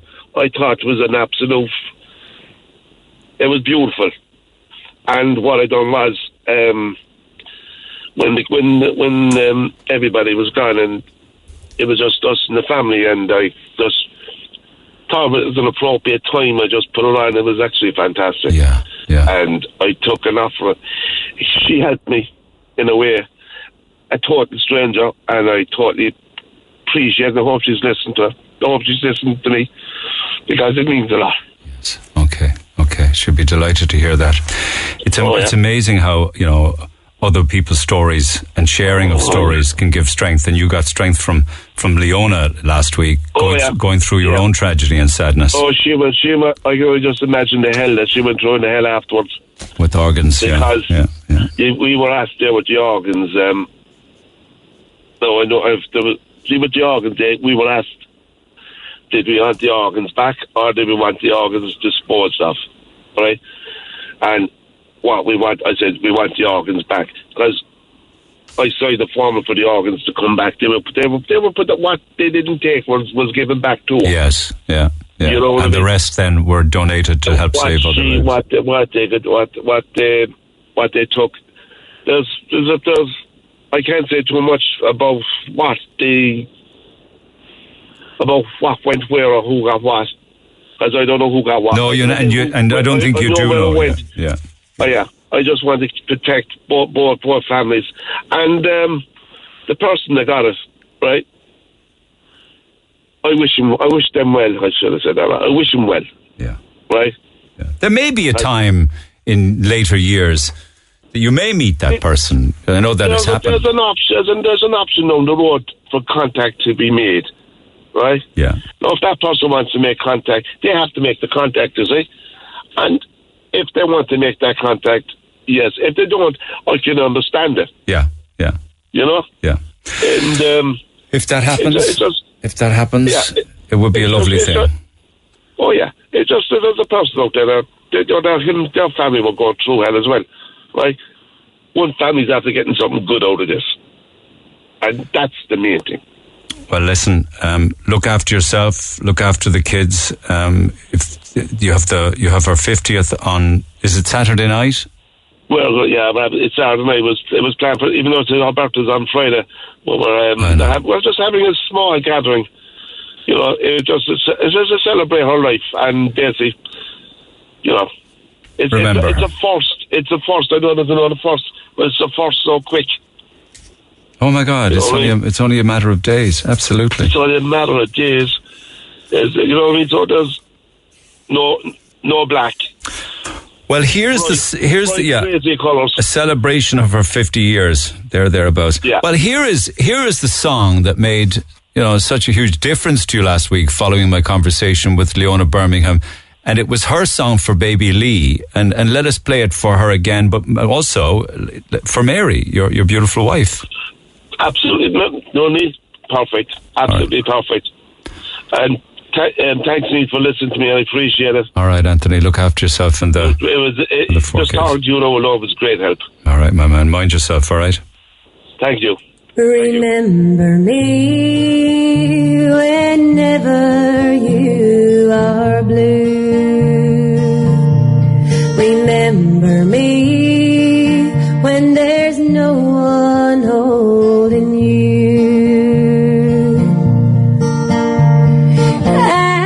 Anytime you feel like you can't make it through, remember me, and I will be with you. Remember me whenever you're afraid, and when you lose your dreams along the way. Anytime you feel like you can't make it through, remember me, and I will be with you. Every night and every day, I'll be by your side. Just reach out and take my hand, I will be your guide. And anytime you feel like you can't make it through, remember me, and I will be with you. Remember me whenever you're afraid. Remember me if there's someone in my place. Anytime you feel like you can't make it through, remember me, and I will be with you. And of course, last week we played that for Leona and for Glenn and their beautiful son Lee, and this morning we do likewise again for them, but also for Anthony and his beautiful wife Mary. Back after the break, text 0868 104 106. This is the Neil Prendeville Show. Tweet the show at Neil Red FM. 104 to 106 Red FM. And if you have your own stories to share, you can email Neil at redfm.ie. Very quickly, Paul Byrne, Southern correspondent with Virgin Media News. A breaking news story this morning regarding a taxi driver. Paul, good morning. Good morning, Neil. This is, as I said, you said there, it's breaking and the details are somewhat sketchy. But what I can tell you is that a taxi driver was held at knife point earlier this morning after dropping a passenger, I believe, in the area of Ballyvalan fire station. It's unclear where he picked up this man. The taxi driver in his 60s. The attacker is described as being in his 30s, dirty looking, low size and dirty, wearing a dirty white jacket. Now, the taxi driver, I understand, had stopped to leave the passenger out, and before he knew it, this culprit who was in the back of the car put a knife to his throat and started to demand money. It's unclear whether the attacker got away with any money or not, but I know that the taxi driver has been extremely shaken, is frightened, and is in this complete state of shock. My understanding is that he's currently talking to detectives at Watercourse Road Garda Station, giving them as much information as possible. Gardaí, of course, will forensically examine the taxi. They'll also be examining CCTV once they establish where the fare was picked up and the route the driver took. But you can just imagine, I know the taxi driver was talking to some colleagues a short while ago, and he said, look, it's just frightening to think that they're out there. He's a man in his 60s, trying to make a crust, earn a crust, to make a bit of bread and butter. He's in his 60s, and someone would put a knife to his throat at this time of the morning. Did he get money and run away with money, or do you know? It's unclear. I have no understanding of that, to be honest with you. As I said, it's only happened in the past hour or so. Details are somewhat sketchy. But, the frightening fact is that somebody was carrying a knife. Yeah. This guy is in his 30s and decides to put it to the throat of this poor man who's out there trying to earn a living today. Do taxis have cameras in them? Probably not. No. Some cars do have CCTV cameras inside. I don't know whether this one will or not. But as I said, the guards will, of course, be examining the CCTV. They'll find out where the driver picked up this fare, the route they took, and where he actually stopped off eventually. There is a lot of CCTV in and around the city, and hopefully that will help the investigators in this case. But, I hate to say it, but it's probably a situation where this guy is in his 30s, doesn't give a damn about life or anyone. He could have been coked out of his head, possibly, on gear, and just desperate for money. And these people, when they're short of money, if they are feeding a drug habit, they resort to all tactics. And God, when you think of it, taxi drivers take an awful gamble, don't they? Every single fare, they just literally no idea who's getting into every single fare. Every single fare, whether it's a man, a woman, or a youth, you just don't know who you're picking up. And these guys, honest to God, and girls with the drivers out there, I have great admiration for them because look, they take people home, in all conditions. Yeah. And when they refuse someone, I suppose they sense something. These are they have to make a call every single time. They're not going to get the call right every time. They've been dealing with the public for many, many years, and they know 9 times out of 10 they know who's dodgy. But sometimes, the taxi drivers really they are hard pressed at the moment. You have done so many stories. I have done so many stories on drivers who go out there at 6 o'clock in the morning. Around 1 o'clock, they'll be lucky if they have a tenner in their pocket. So that's the reality of it. Paying for their juice and tax and insurance. So sometimes they just have to say, Christ, I'll have to take a chance on this guy and pick him up. Correct. Or take a chance on this girl. Correct. And unfortunately, this guy, the driver, probably made the wrong call today. And look. Thank God he wasn't injured anyway. That'll come as some consolation, but he is shocked. You know what? Yeah. Money is a small thing in one sense. Thankfully, he's safe. He's sound. He's extremely shaken. Yeah. He's talking to the detectives at the moment in Watercourse Road. He's giving them as much information as possible. But just a quick one then again. This guy, the suspect, is described as being in his 30s, low size, very dirty looking, and also wearing a dirty white jacket. So I suppose any taxi drivers on the run this morning should be careful and on the lookout for someone matching that description. You got it. Thanks, Paul, as always. Very fast to share with me. Thank you for that. Paul Byrne, Southern correspondent with Virgin Media News. 60-year-old taxi driver held at knife point only a couple of hours ago. Lines open at 1850 104 106. We're back after 11. Hey, it's Ciara. Tune in to Saturday Breakfast on Red FM from 7 a.m. and wake up your weekend with music, chat and all that's happening in Cork. That's Saturday Breakfast on Red FM with me, Ciara Revens. Get it off your chest. Call Neil Prendeville now. 1850-104-106. Red FM. And you can text 0868-104-106. Back to the phone lines we go. Rather extensive text from Aidan, but thankfully we got an opportunity to chat with them. Aidan, good morning. Good morning, Neil. William, before 11 o'clock there, or indeed just after 10, was talking about being in the CUH for about a week now with glandular fever and feeling that he was being sent home on his own too early without anybody to mind him. Is that what prompted your text? It was, yeah, because, straight away I said to myself, he's been sent home and he still hasn't been cared for. His symptoms are still there, so why even send him home? Yeah. Well, that's his worry. I hope they work it out for him so he's not at home unable to fend for himself, that I mean, I think he might mention something like, if I were to chat with him again, I think he was going to talk about the possibility of respite. But tell me about your own situation. Well, I have a girl at home, 15 years of age, and she was inside the CUH approximately 2 months ago for the bones of a week, and they never pinpointed what was wrong with her, and they still discharged her, you know, not knowing still what was wrong with her, and she's now at home in severe pain, waiting for a return appointment to a clinic in the CUH that there's been no appointment forthcoming anyway. You know, and as I said, they discharged her without even a discharge letter for her own GP.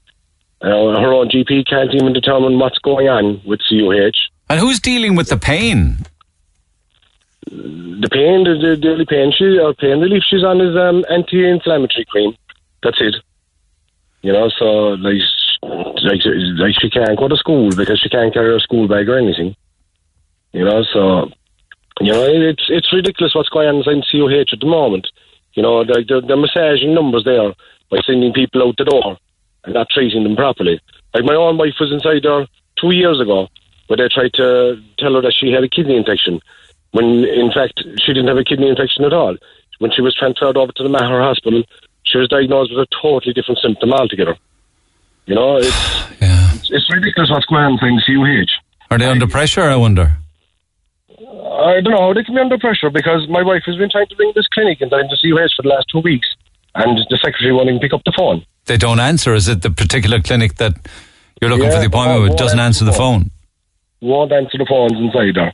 You know, and this isn't just our situation, because I have another friend whose wife is inside in hospital at the moment, and she's in there for early labour, you know, because the child tried to come early, and the treatment that she's enduring it's deplorable. Do you know what I mean? It isn't even related to treatment, you know. So, as I said in my text message there's a programme on Sky at the moment about Nurses Australia, and the level of professionalism and the efficiency that they're running a hospital at is second to none. Like, I'd urge every medical person in the country to watch this programme to see how a hospital should be run, because what's going on in this country is an absolute disgrace. You know, people being toughed out of hospitals just to massage numbers. But you know that a nurse doesn't make. You talk about a nurse. A nurse makes absolutely no call whatsoever when someone is discharged. That's not their call. Oh, I know. But even this program that I'm watching there, like, to see the nurses and doctors all be happy about going to work every day and to say that they love their job. Like, we don't hear of any good reports, little if none, coming out of CUH in particular. You know, what about all of the heavy lifting and hard work they did in the last 20 months? The nurses, the doctors, the surgeons, the porters, the cleaning staff, the catering, everybody that rode in behind COVID when people were very, very sick in the hospital. But go back to the numbers, Neil. Go back to the numbers. The amount of people that were inside the hospital were only COVID patients. Where was the rest of the people? They were all at home. They couldn't get appointments. No, because the idea was, listen, I don't want to go back into the history lesson, and I acknowledge that your daughter's in pain, but the idea going into COVID was that it was going to be an awful lot worse. They cancelled an awful lot of appointments and surgeries so that they could keep the hospital free and, I suppose, I imagine clinically as hygienic as possible in the event of COVID. You know, that was one of the reasons why many appointments were cancelled. What's their excuse with the CUMH at the moment, that they want their partners in there? They have no excuse, but their excuse is, like, if you had a loved one inside hospital at the moment, they were sick. No, I've no. If you were inside there and you walk up to the nurses and doctors and say, look, my wife or my son or my daughter, whatever, is in pain here, you're an issue to them because you're able to speak for that person. That person's inside in bed, can't get out of bed, they can't approach a doctor or nurse. So you're a problem to them if you go up and start asking them questions. That's why they don't want us inside the hospital. But that's because you're assuming that when you're not there, that your loved one or your daughter or your wife or whatever isn't being cared for. And I must assume that they are being cared for. For sure, we all know that they're not getting the level of care that they should be getting. Okay. Yeah. You know, like there's been plenty of people ringing you in, Neil, and saying that their mothers or their fathers were inside hospital. Like you've had a certain amount of scenarios where people can't even get to speak to their mothers or whoever's inside the hospital. And it's happened on your radio station a couple of times where you've had to intervene and try and get in touch with the hospital and get somebody, a nurse or whatever, to turn on their mobile phone. That's right. I do. I remember that. Yeah. I hope to God we've moved well on from those days. We haven't. We haven't. It's still in a dire strait the way things are being ran inside the CUH. And CUH is only one of the hospitals where this problem is going on. You know, it's absolutely ridiculous, the level of care in this country. As I said, if anybody in CUH is listening at the moment, go and check out this program. It's called Nurses Australia. Yeah, but that could be a highly edited program. You know, it's like you want to be careful about watching shows like that as to how actually. And anyway, Australia is. If you look at what Australia went through in the last year and a half, that's they're no fairy tale story that we should be looking towards whatsoever. You know, they got it all wrong. Made a complete mess of it. They dealt with their COVID situation 100 times better than what this country did. How did they do that? Sure, they can't even get people in the country vaccinated. They didn't even want to vaccinate. They had a completely different story and agenda, and it failed. They couldn't even do the track and tracing here properly. When I was in Australia, somebody tried to say that they got COVID inside in some restaurant, and it was traced back, and they said, no, you couldn't have got it here. You know, so they dealt with it way better than what we did. But that's besides the point. And also, it could also be said that a lot of the Australian hospitals and nurses that you were referring to could well be Irish, that we lost to them, or our fine nurses that went there or had to go there. And why did they go, Neil? Because they won't pay them here. It's as simple as that. Yeah. Yeah. You know, it comes down to, you know... Oh, listen, I understand. I understand why you would be frustrated. You have a daughter in pain who was discharged, I think you said 7 weeks ago, and is still in pain, and you're witnessing it. Yeah. Yeah, that's it. Like, you know, they sent her for physio, and they physio for a condition that they don't even know what she has. You know, what's that? Is that just like brushing something? And have you any idea what's causing the pain, no? No, they have no idea at all. But this is it. Like, she's supposed to get a return appointment. We can't even get in contact with the clinic to get a return appointment. As I said, they discharged her without a discharge letter for her own GP to look at. Now, we went to our GP the other day about her, and he said, sure, I got no letter. I can't do anything here until I get a letter back from the hospital. Oh, yeah. She was inside the same hospital last year. She underwent a medical procedure. Oh. Okay? And my wife mentioned about the medical procedure that she underwent last year, and they turned around to us in CUH and said, we don't have that on file. That's an operation and they don't have it on file. Yeah, but that's more to do with the admin of the hospital, or those that are running the different offices and departments, not the actual frontline staff, not the medics. But does that not tell you the level of efficiency and professionalism inside there? That has been criticised correctly in the past. I accept that. You are right in that regard. The hospital itself is coming under an immense amount of criticism. Yeah. It can't be just one or two people. Do you know what I mean? You can't keep blaming management for all of this all the time. It has to come down to the way it's been ran on the floor as well.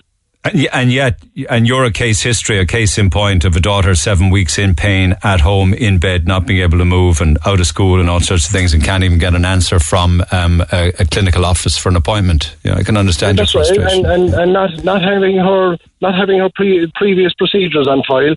The same scenario with my wife of 2 years ago. They misdiagnosed what was wrong with her.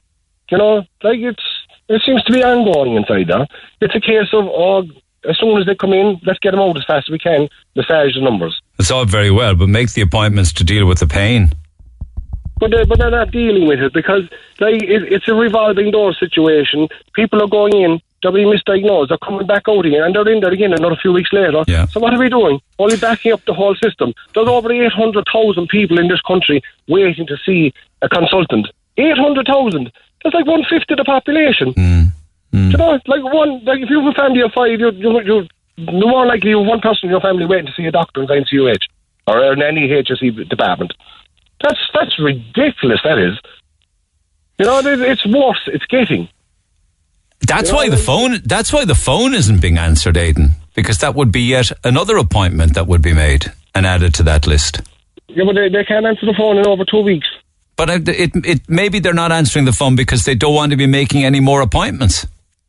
Either way, they're looking here. What if it's a situation where it's a life or death situation and they don't answer the phone? Would you think, or would you accept it all is because they're swamped and overworked? I wouldn't necessarily say that. Like, if you're going to CUMH at the moment, I guarantee you'll see nurses and doctors and most of the staff inside are walking around with clipboards of paper in their hand. You know, as I said, go back to... And you think there's no purpose to them walking around with the clipboards, is it? What's with all the paperwork? Like, that was one of the first things I noticed about this hospital on TV the other night, that the staff will walk around with little or no paperwork in their hands. Right. You know, I don't know. I mean, I wouldn't know exactly why, but I think they would need to have medical records and they'd have to document everything more so than ever now, you know, patients' history, their condition, their treatment. You know, sure, we're in a digital age. What's with all the paperwork? It's just constant paperwork after paperwork. My wife was inside hospital 6 years ago giving birth to another daughter of ours. And one of the nurses in the CUMH at the time turned around, and because I asked her, I said, what's with all the paperwork? And she said it's all about covering our ass. That's what it is, she said. So because we live in such a litigious society where people sue. But we have a digital age. Why haven't they got like a laptop? Your information is put on it. You know, like a doctor comes in, he's going through all this paperwork, looking at stuff. It's ridiculous. I will have a look at that show. I shouldn't criticise it in isolation, not having seen it. And in your defence, actually, fair play to Emer. She just, I think, feels that maybe I'm, not being completely accurate or fair or balanced. She says they had 1,357 COVID deaths in Australia. 1,357 deaths. They had 116,000 cases of COVID in Australia. Their population... I'll get to it. Their population is 25 million. So 1,357 deaths, population 25 million.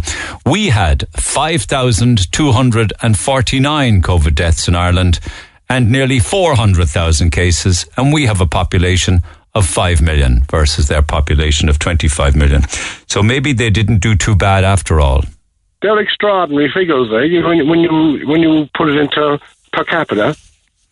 You know, when you break it down to numbers, yeah. It's their extraordinary figures. What we are enduring here, and as I said, the way the Australians dealt with it over there. Okay, let me see if I get more calls, texts, or other opinions on our conversation. But thank you for taking the call, and I hope to God they answer the phone because nobody wants to be looking at their daughter 7 weeks in the bed in pain. That's cruelty. Yeah, that's what we're dealing with, a cruel society. Don't answer the phone. All right. Thanks, Aidan. Cheers. Thanks for the time. Thank you. Listen, thank you for taking the time. Thank you for coming on air. Text 0868 104 106 if you have an opinion on that. Back after the break. Text the Neil Prendeville Show now. 086 8104 106. Red FM. There are more and more people now coming off PUP and going back to work. There are still people on PUP payments, of course, but gradually it gets lower. Then you have another one, which is the EWSS support for businesses, and this was a rate that was given to businesses if they found that their business, because of COVID, had dropped in comparison to years gone by 30%. If it was 30% down on the year before COVID, they got grants from the state.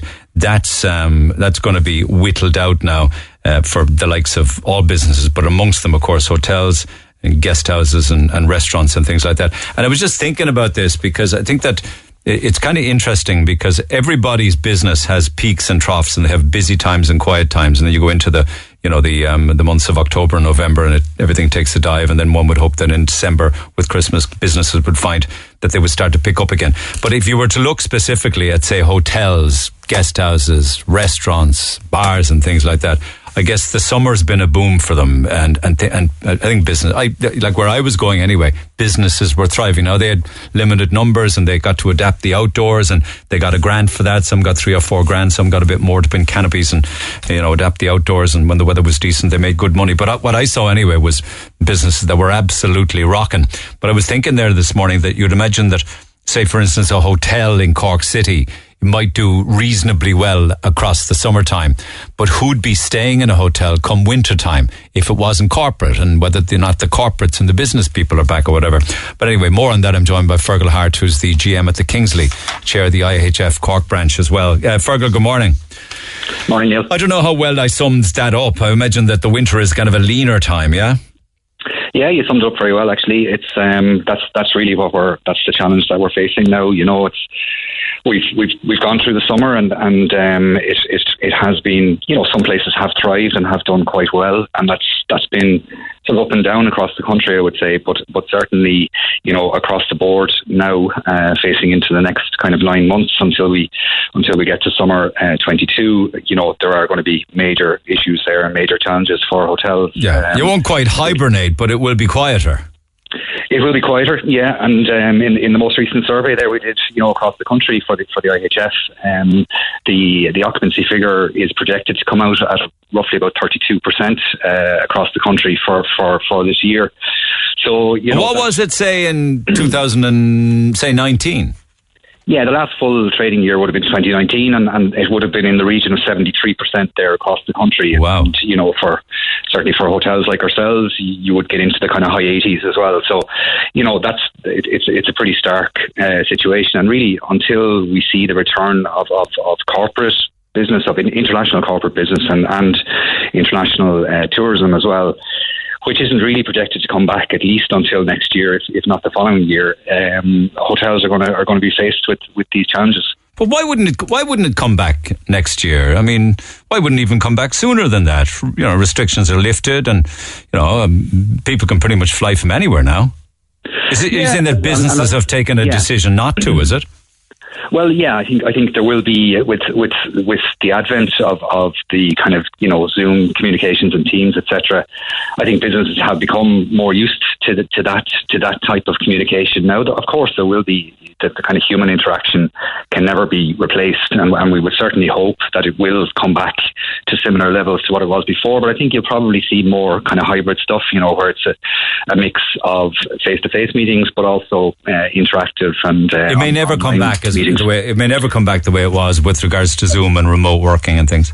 Well, possibly not. You know, it's hard to predict that, but you know, we would certainly be very optimistic that eventually it will return to similar levels to what it was previously. But you know, I think people's eyes have been opened a little bit as well. That, you know, the international travel may be reduced to some extent, and that's something that we're going to have to deal with. You're just a consequence of the new world, unfortunately, in that regard, aren't you?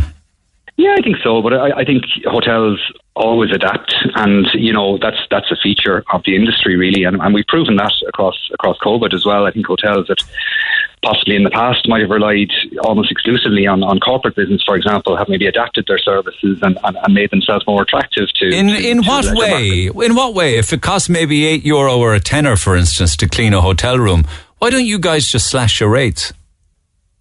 It's not as straightforward as why? that, why isn't it as straightforward? Otherwise, the room will be empty.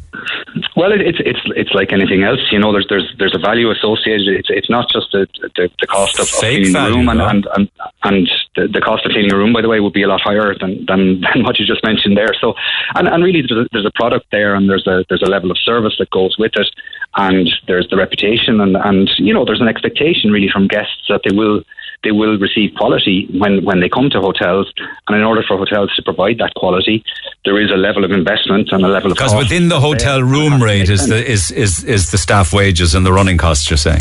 Absolutely, yeah, absolutely, and the same goes for. You don't know what the profit on a room would be. No, you don't. Yeah, you don't know what the profit on a room would be. Would it be 10%, 20%? There's no set rate on that. You know, I wouldn't like to quote a figure because it will vary across the industry. No, fair enough. It will depend on the type of hotel and the market that it's being sold to, and the quality of service and the different facilities and services that it offers as well. And when does the EWSS employment support grant say for businesses end? Well, there's been, you know, there's a lot of speculation about that. There's no kind of confirmation on it yet. I know it ends for businesses. I know it ends for businesses who are out of the 30% threshold, those that are maybe, that's right. They're starting to come back a bit and they're under 30%, so they lose it. But for everybody else? Exactly. But for everyone else, the expectation is that it will certainly continue to the end of this year. And the IHS, are calling for it to be extended well into next year as well, at least until June next year, really until the effects of the pandemic have been dealt with and that we're not seeing the ongoing effects, as I just said, the effects of the international tourism, for example, being basically decimated at least until next year, and the same for the corporate market as well. So that really those supports will be required for the industry. There's no question about that. And we'd also like to see the VAT rate being extended to 2025 as well to the 9%. So would it be fair then, say, for every hotel or guest house or bar or whatever to stay and have the employment support money until such time as they drop below 30% income reduction? Yeah, in our view, it would be. I think that would be a very fair solution, and we're waiting to see what the government will come back with now in the budget next week as well. But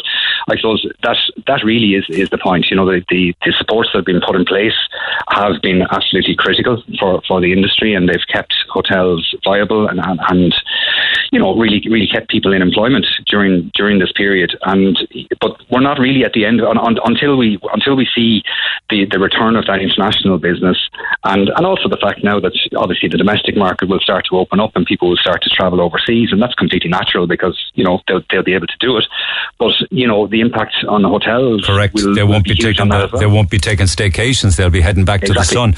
Yeah. Are you having issues with staff? That comes up on the air quite a lot with regards to trying to get people to work.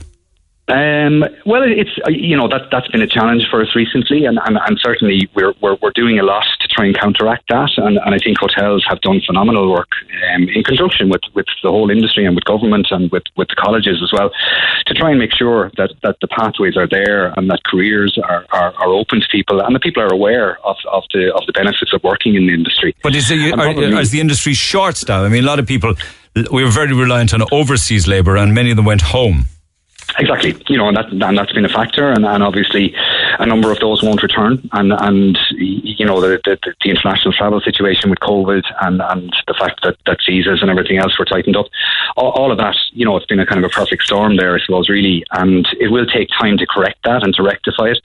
And I suppose that's another reason that those supports like the EWSS are so crucial to hotels, because it allows people to keep, it allows hotels to maintain their service levels and to keep their restaurants open and to remain open themselves across the full week and across the winter as well, and to keep those people in employment. But if those supports aren't there, then obviously hotels will be forced to reduce and cut back their services, and that then has an effect on their local community and on their business and on the numbers of people that they can employ. Will you have a Christmas run? Do you think you'll have Christmas parties, for instance, office parties, people getting together, Christmas gigs and things?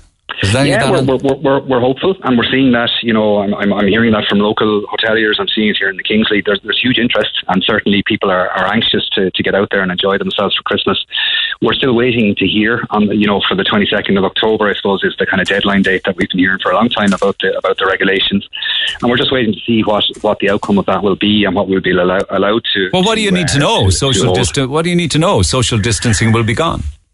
Well, yeah, exactly, but also that we will be able to have large numbers of people in function rooms, and that there won't be any kind of percentage reduction or percentage capacity levels that we have to keep to as it is at the moment. So all of that just has to be confirmed, and we're looking forward.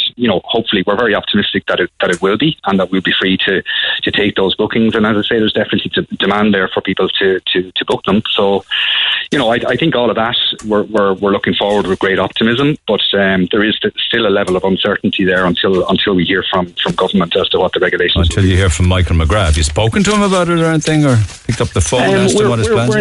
We're in touch with a lot of the local politicians and representatives and everything else, and but we are waiting to see what is announced in the budget next week, and also in terms of the 22nd as well, as to what will happen with the guidelines and the regulations. Okay, actually, a friend staying in the Kingsley, and he's going to be staying there on and off for about 3 months. He tells me there's a great buzz in the Kingsley. There's a lot of people around, and it looks as if you're very busy.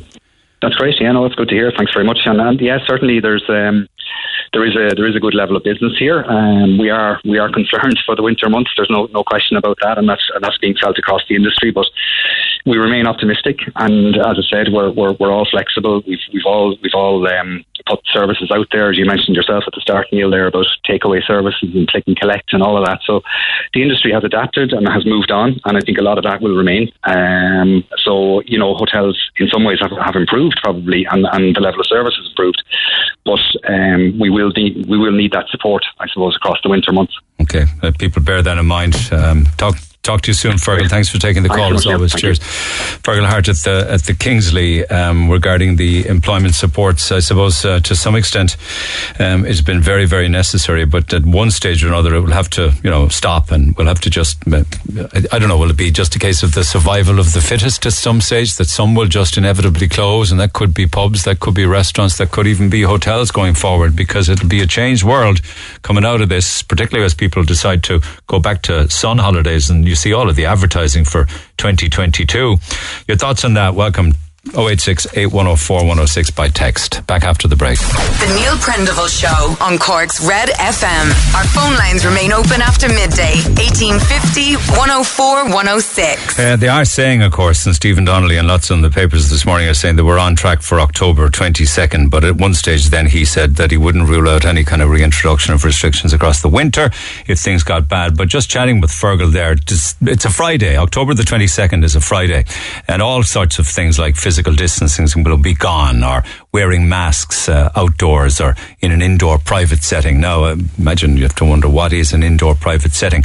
But anyway, there will be a lot of changes, and amongst them will be the fact that also from October 22nd, you will no longer need to be presenting a COVID certification or indeed the QR code anymore. So you won't have to be proving vaccination or immunity or testing as a condition for gaining access to activities and events, except for travel now. That'll remain in place. There'll be no changes there. But, high risk activities, they talk like nightclubs being a high risk activity. That restriction will be gone, and they'll be back as well. So there's a lot of different things will happen on October 22nd. Number of people will be allowed to meet in private homes and gardens, unlimited. I think a lot of people probably have just kind of dropped all of that anyway in their lifestyle, but the limit on the number of people allowed to attend indoor and outdoor events dropped as well, and the restrictions on religious and civil ceremonies, they're all of the kind of things that will be gone. So I imagine that, to be honest with you, people will start thinking and start looking at booking Christmas parties and events like that, and office parties and work parties, and so be it, because that's what they're entitled to do. I mean, October 22nd is a big change. I mean, there won't be any change with regards to if you test positive, you still have to stay home from work and things like that. And I think in some public buildings and indoor settings where the public are, like shopping malls and stuff like that, you'll have to wear a mask indoors in a supermarket for some time to come. But other than that, anyway, interesting email, because we've been talking a lot recently, and even this morning there were the taxi driver, a 60-year-old taxi driver being held at knife point and robbed up at Ballyvillan by a fare. I just wanted to clarify and confirm that my partner was attacked on his way home from the pub about 2 years ago.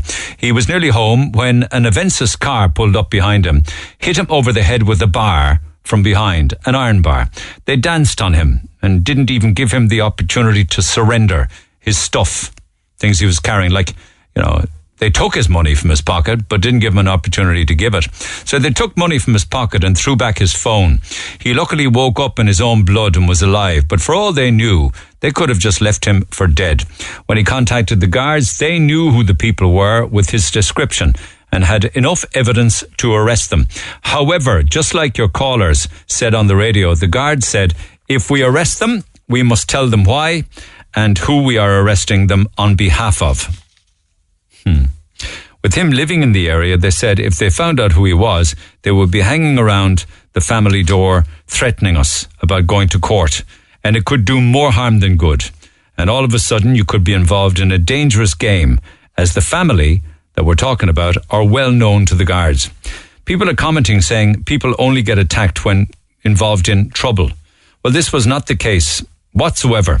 And it was a completely unprovoked attack. This, believe it or not, is happening a long time now.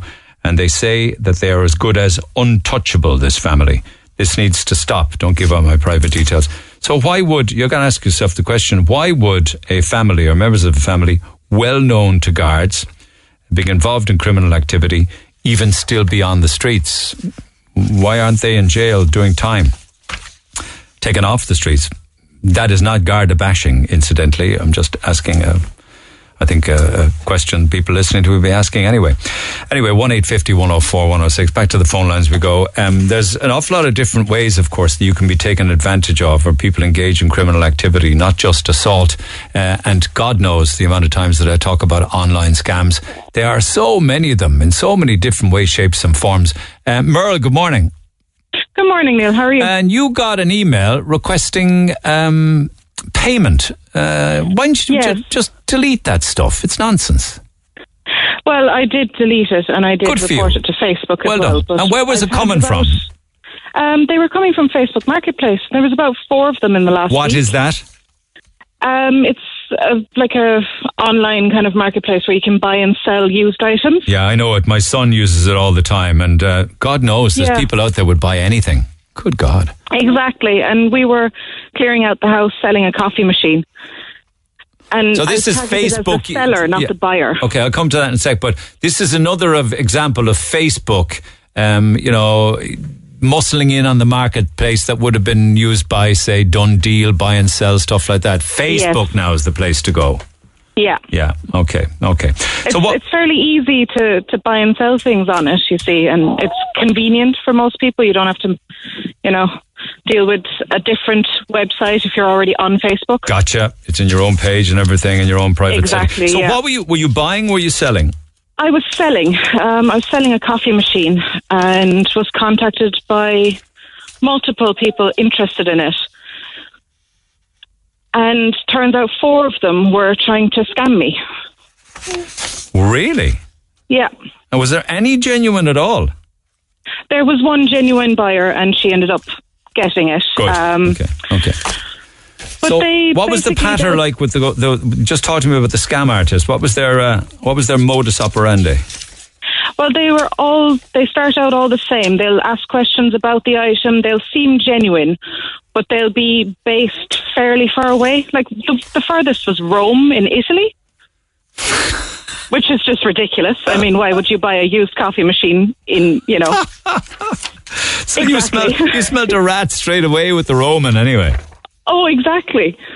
And then they'll say, "Oh, I'd like to buy it, but I can't collect it, so I'll send a courier service to your house with an envelope." I mean, this gets ridiculous now. With an envelope of cash to pay for the item, and then collect the item and bring it to them. Yeah. So you said to them, "Okay, do that. So when I get the cash, we'll talk again."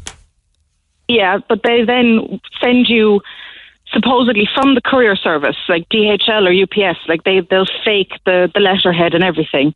They'll send you an email requesting that you pay for insurance and collection of the goods, and then you would get the cash to cover that plus the item when it's collected. Yeah. So you have to fess up with the courier charges first, of course. Exactly. Yeah. And what, like, how much would that be around? €110. Yeah. There's a bad whiff off this one, a really bad smell off this one. I mean, even the email itself was very clumsily put together. It was, the spelling mistakes. Part of it was in French. Because they're trying to catch French people, you see, and English people, and Irish, and Americans, and Japanese, and Scandinavians, and all they want you to do is click on a link to a dodgy bank account, isn't it? Exactly. And, once you've sent them money, sure, they'd be gone. You'd never see them again. How did you respond then to the business of paying for the courier? Well, the first one I thought was just an older lady being a bit awkward because her Facebook profile looked real enough. So I just said, that sounds a bit too complicated for my likings. I'm just, I'd rather sell it in person to someone close by. And she was supposedly based in County Clare, but she was speaking in broken French English. You don't have to worry about your money. The service will come to your home to pick up the package and hand over your money to you. You said, "I'm not worried. I just said no, and that's that." Good response. Yeah, sure. What else would you be saying to them? Because they'll try and convince you. Do you think people and make you think that it's safe? But do you actually think that there's anybody out there that naive that they would follow this and believe it to be real? To be honest, Neil, I really hope not. But I've heard people have fallen for the scams of the Garda calling them in relation to, them being warrant out for their arrest and, sending their money to an offshore account and all sorts. So better safe than sorry, in my opinion. Yeah. And they probably send out hundreds of these a day and just wait to see who's going to... Exactly. Even if they only get a couple of people falling for it, they've still gotten those people. Yeah. No, people do get caught. I spoke to a Spanish girl, Christina, last month. Her entire life savings were wiped out. I think something in the region of 8... or maybe 15, 20 grand, 17 grand it was. Yeah. Oh, absolutely. Sorry. Yeah. I mean, think about that. Language. Yeah. Think about that. But who in Rome would want to buy a second-hand coffee machine in Cork and pay €110 courier fees? It makes no sense. Exactly. And sure, with the first interaction, because she was based in County Clare, I thought, okay, maybe someone would, pay for it to be collected from me. But not from a different country. No, not from a Surely different not. country. So what happy home did it go to in the end? We went to a lovely lady down in Bandon. And what are you doing now without a coffee machine? Sure, I don't drink coffee. Hence the selling of the coffee machine. Who gave you the coffee machine in the first place? It was a Christmas present. And I was drinking coffee at the time, but I've since had a baby and I've laid off the caffeine, so... Is that for breastfeeding reasons? That and just to get more sleep as well. Do you not miss freshly ground brewed coffee? God. Not really, no. Do you know I have to... tea. It's the first thing. I couldn't function in the morning. Literally couldn't function. I look forward to it so much. Is that an addiction, do you think, to a morning coffee? Possible. I think that's probably... I don't know, it might be just more habit than anything. Yeah, it's just part of my morning routine. Exactly, yeah. Do you have any withdrawal symptoms or anything? No. Sure, I wasn't drinking much coffee beforehand, but when I did drink coffee, I'd like a good cup of coffee. Yeah, and you know what? With the new baby, you probably had no time either. Sure. The moment you sit down to relax, they're at you. All right, well, listen, let people be aware, that's the purpose of the call, that all of these scams are also happening on Facebook and the Facebook marketplace. Yeah, and just to let people know, if they come across that scam, just report it to Facebook and delete the people.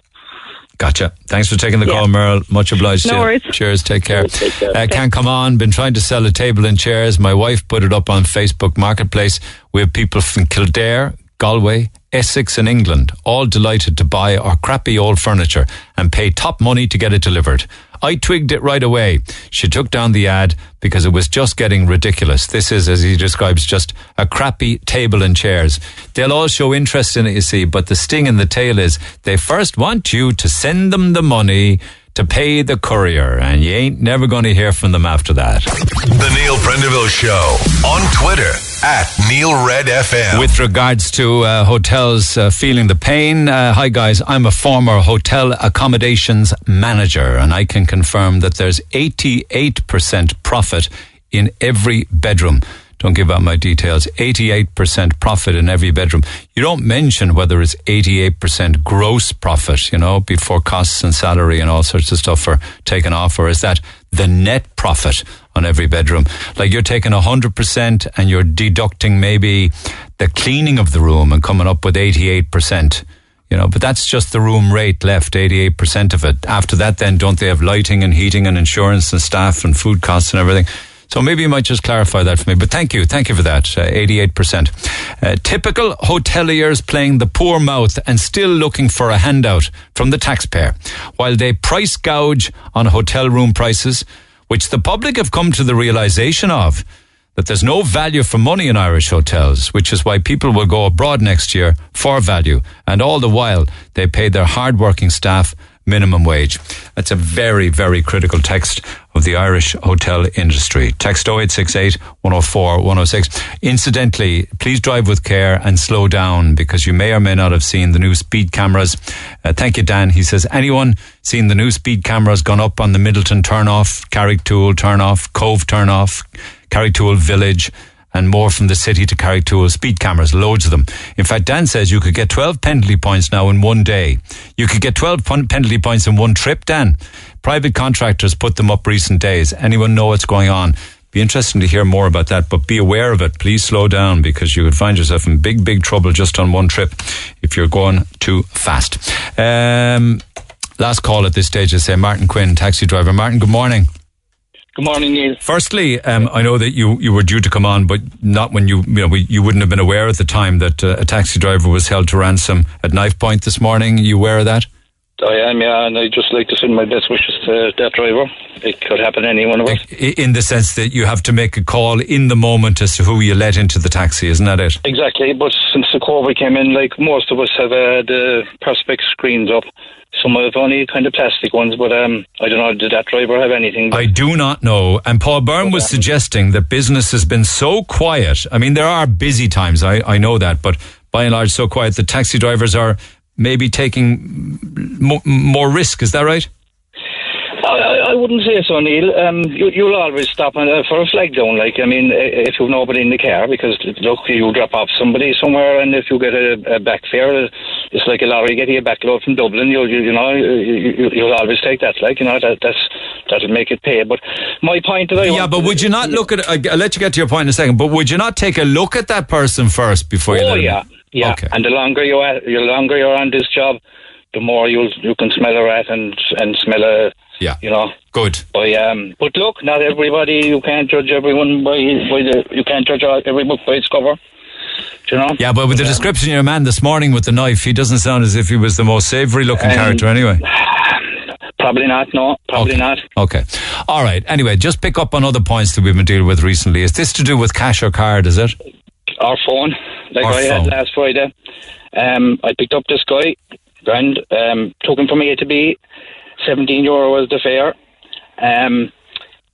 When you pick up somebody, it was a free now on the app, so I can tell straight away whether he's going paying by account, card, the card or cash.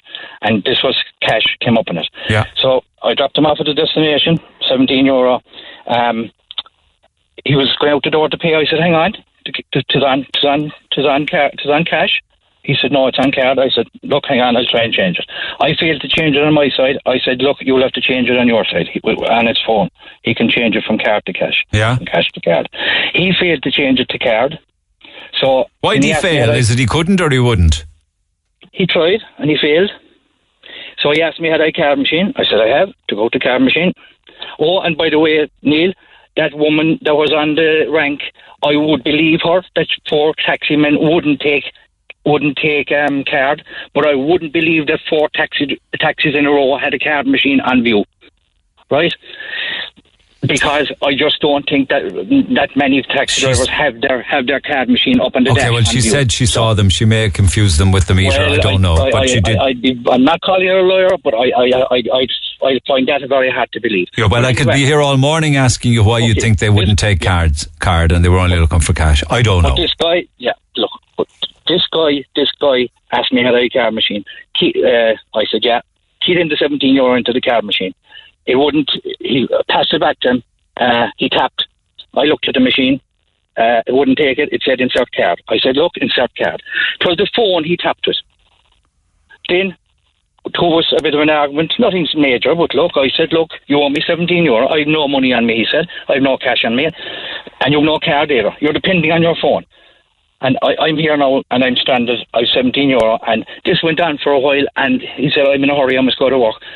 I wasted on peak time a half an hour, Neil. A half an hour peak time. We have small windows in the morning, probably 7 to 9 in the morning. I does 4 or 5 mornings, and I does weekend nights as well. Yeah. I mean, young people going out, anybody going out of a Friday or Saturday night, their phone is going to go dead. I don't know how many people ask me, can I charge your phone? And I do facilitate them. I do. And fair play to you, you let him use the charger and the input. But yeah. What happened with the fare? Did he end up paying you at all? Yes, I got paid this morning in cash. 20 quid he gave me. Yeah, so he was a genuine character who was struggling with his phone then, wasn't he, or his card? He was struggling with his phone, but I mean, like, the point I'm making is, like, if you go to a garage or a shop after 10 o'clock of a Saturday or Friday any night, you have to go through the hatch. We let everyone into the taxi, like yourself and Paul Byrne were saying. We don't know what they're like. But the least they can do is have a bit of respect for us and pay promptly. I've no problem taking card. I've no problem. No problem. If there's money in the account. But I said this guy had no money in his account. Yeah.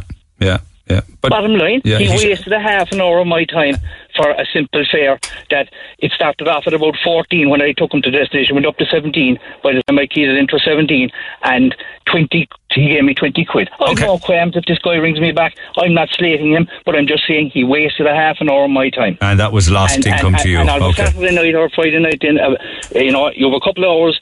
Not to make a killing like some people think, to make it worth your while for the night. And not a killing. Some guy messing around with a phone and there's no money in it, and there's no money in his account. Sure, I think cash. I have no problem with the tap. Cash is the quickest way of paying, or tap if there's money in the account. Okay, covered a lot of ground there. I'm out of time. Just one second before you go. Do you know of many taxis? Just talking about the knife, the man held ransom with a knife. Do many taxis have cameras in them? I'd say probably 50%, Neil. 50%. I don't. Okay. I don't. Why not? I think I could defend myself. Okay. I think as long as I'd be able to think I can defend myself, I'll keep doing nights. All right, thanks, Martin. I hope you stay. In their 70s, that shouldn't be doing nights. Okay, appreciate it. Hope to stay safe. 50% of taxis, he figured around about 50% have cameras. Here's hoping that the one this morning was one of those taxis with a camera. Lines will stay open on 1850 104 106. Email neil@redfm.ie. Text 0868 104 106. Most importantly, have a good day. I'll see you tomorrow. Thanks for listening to this Red FM podcast. Don't forget to subscribe and check out redextra.ie for more great Red FM content.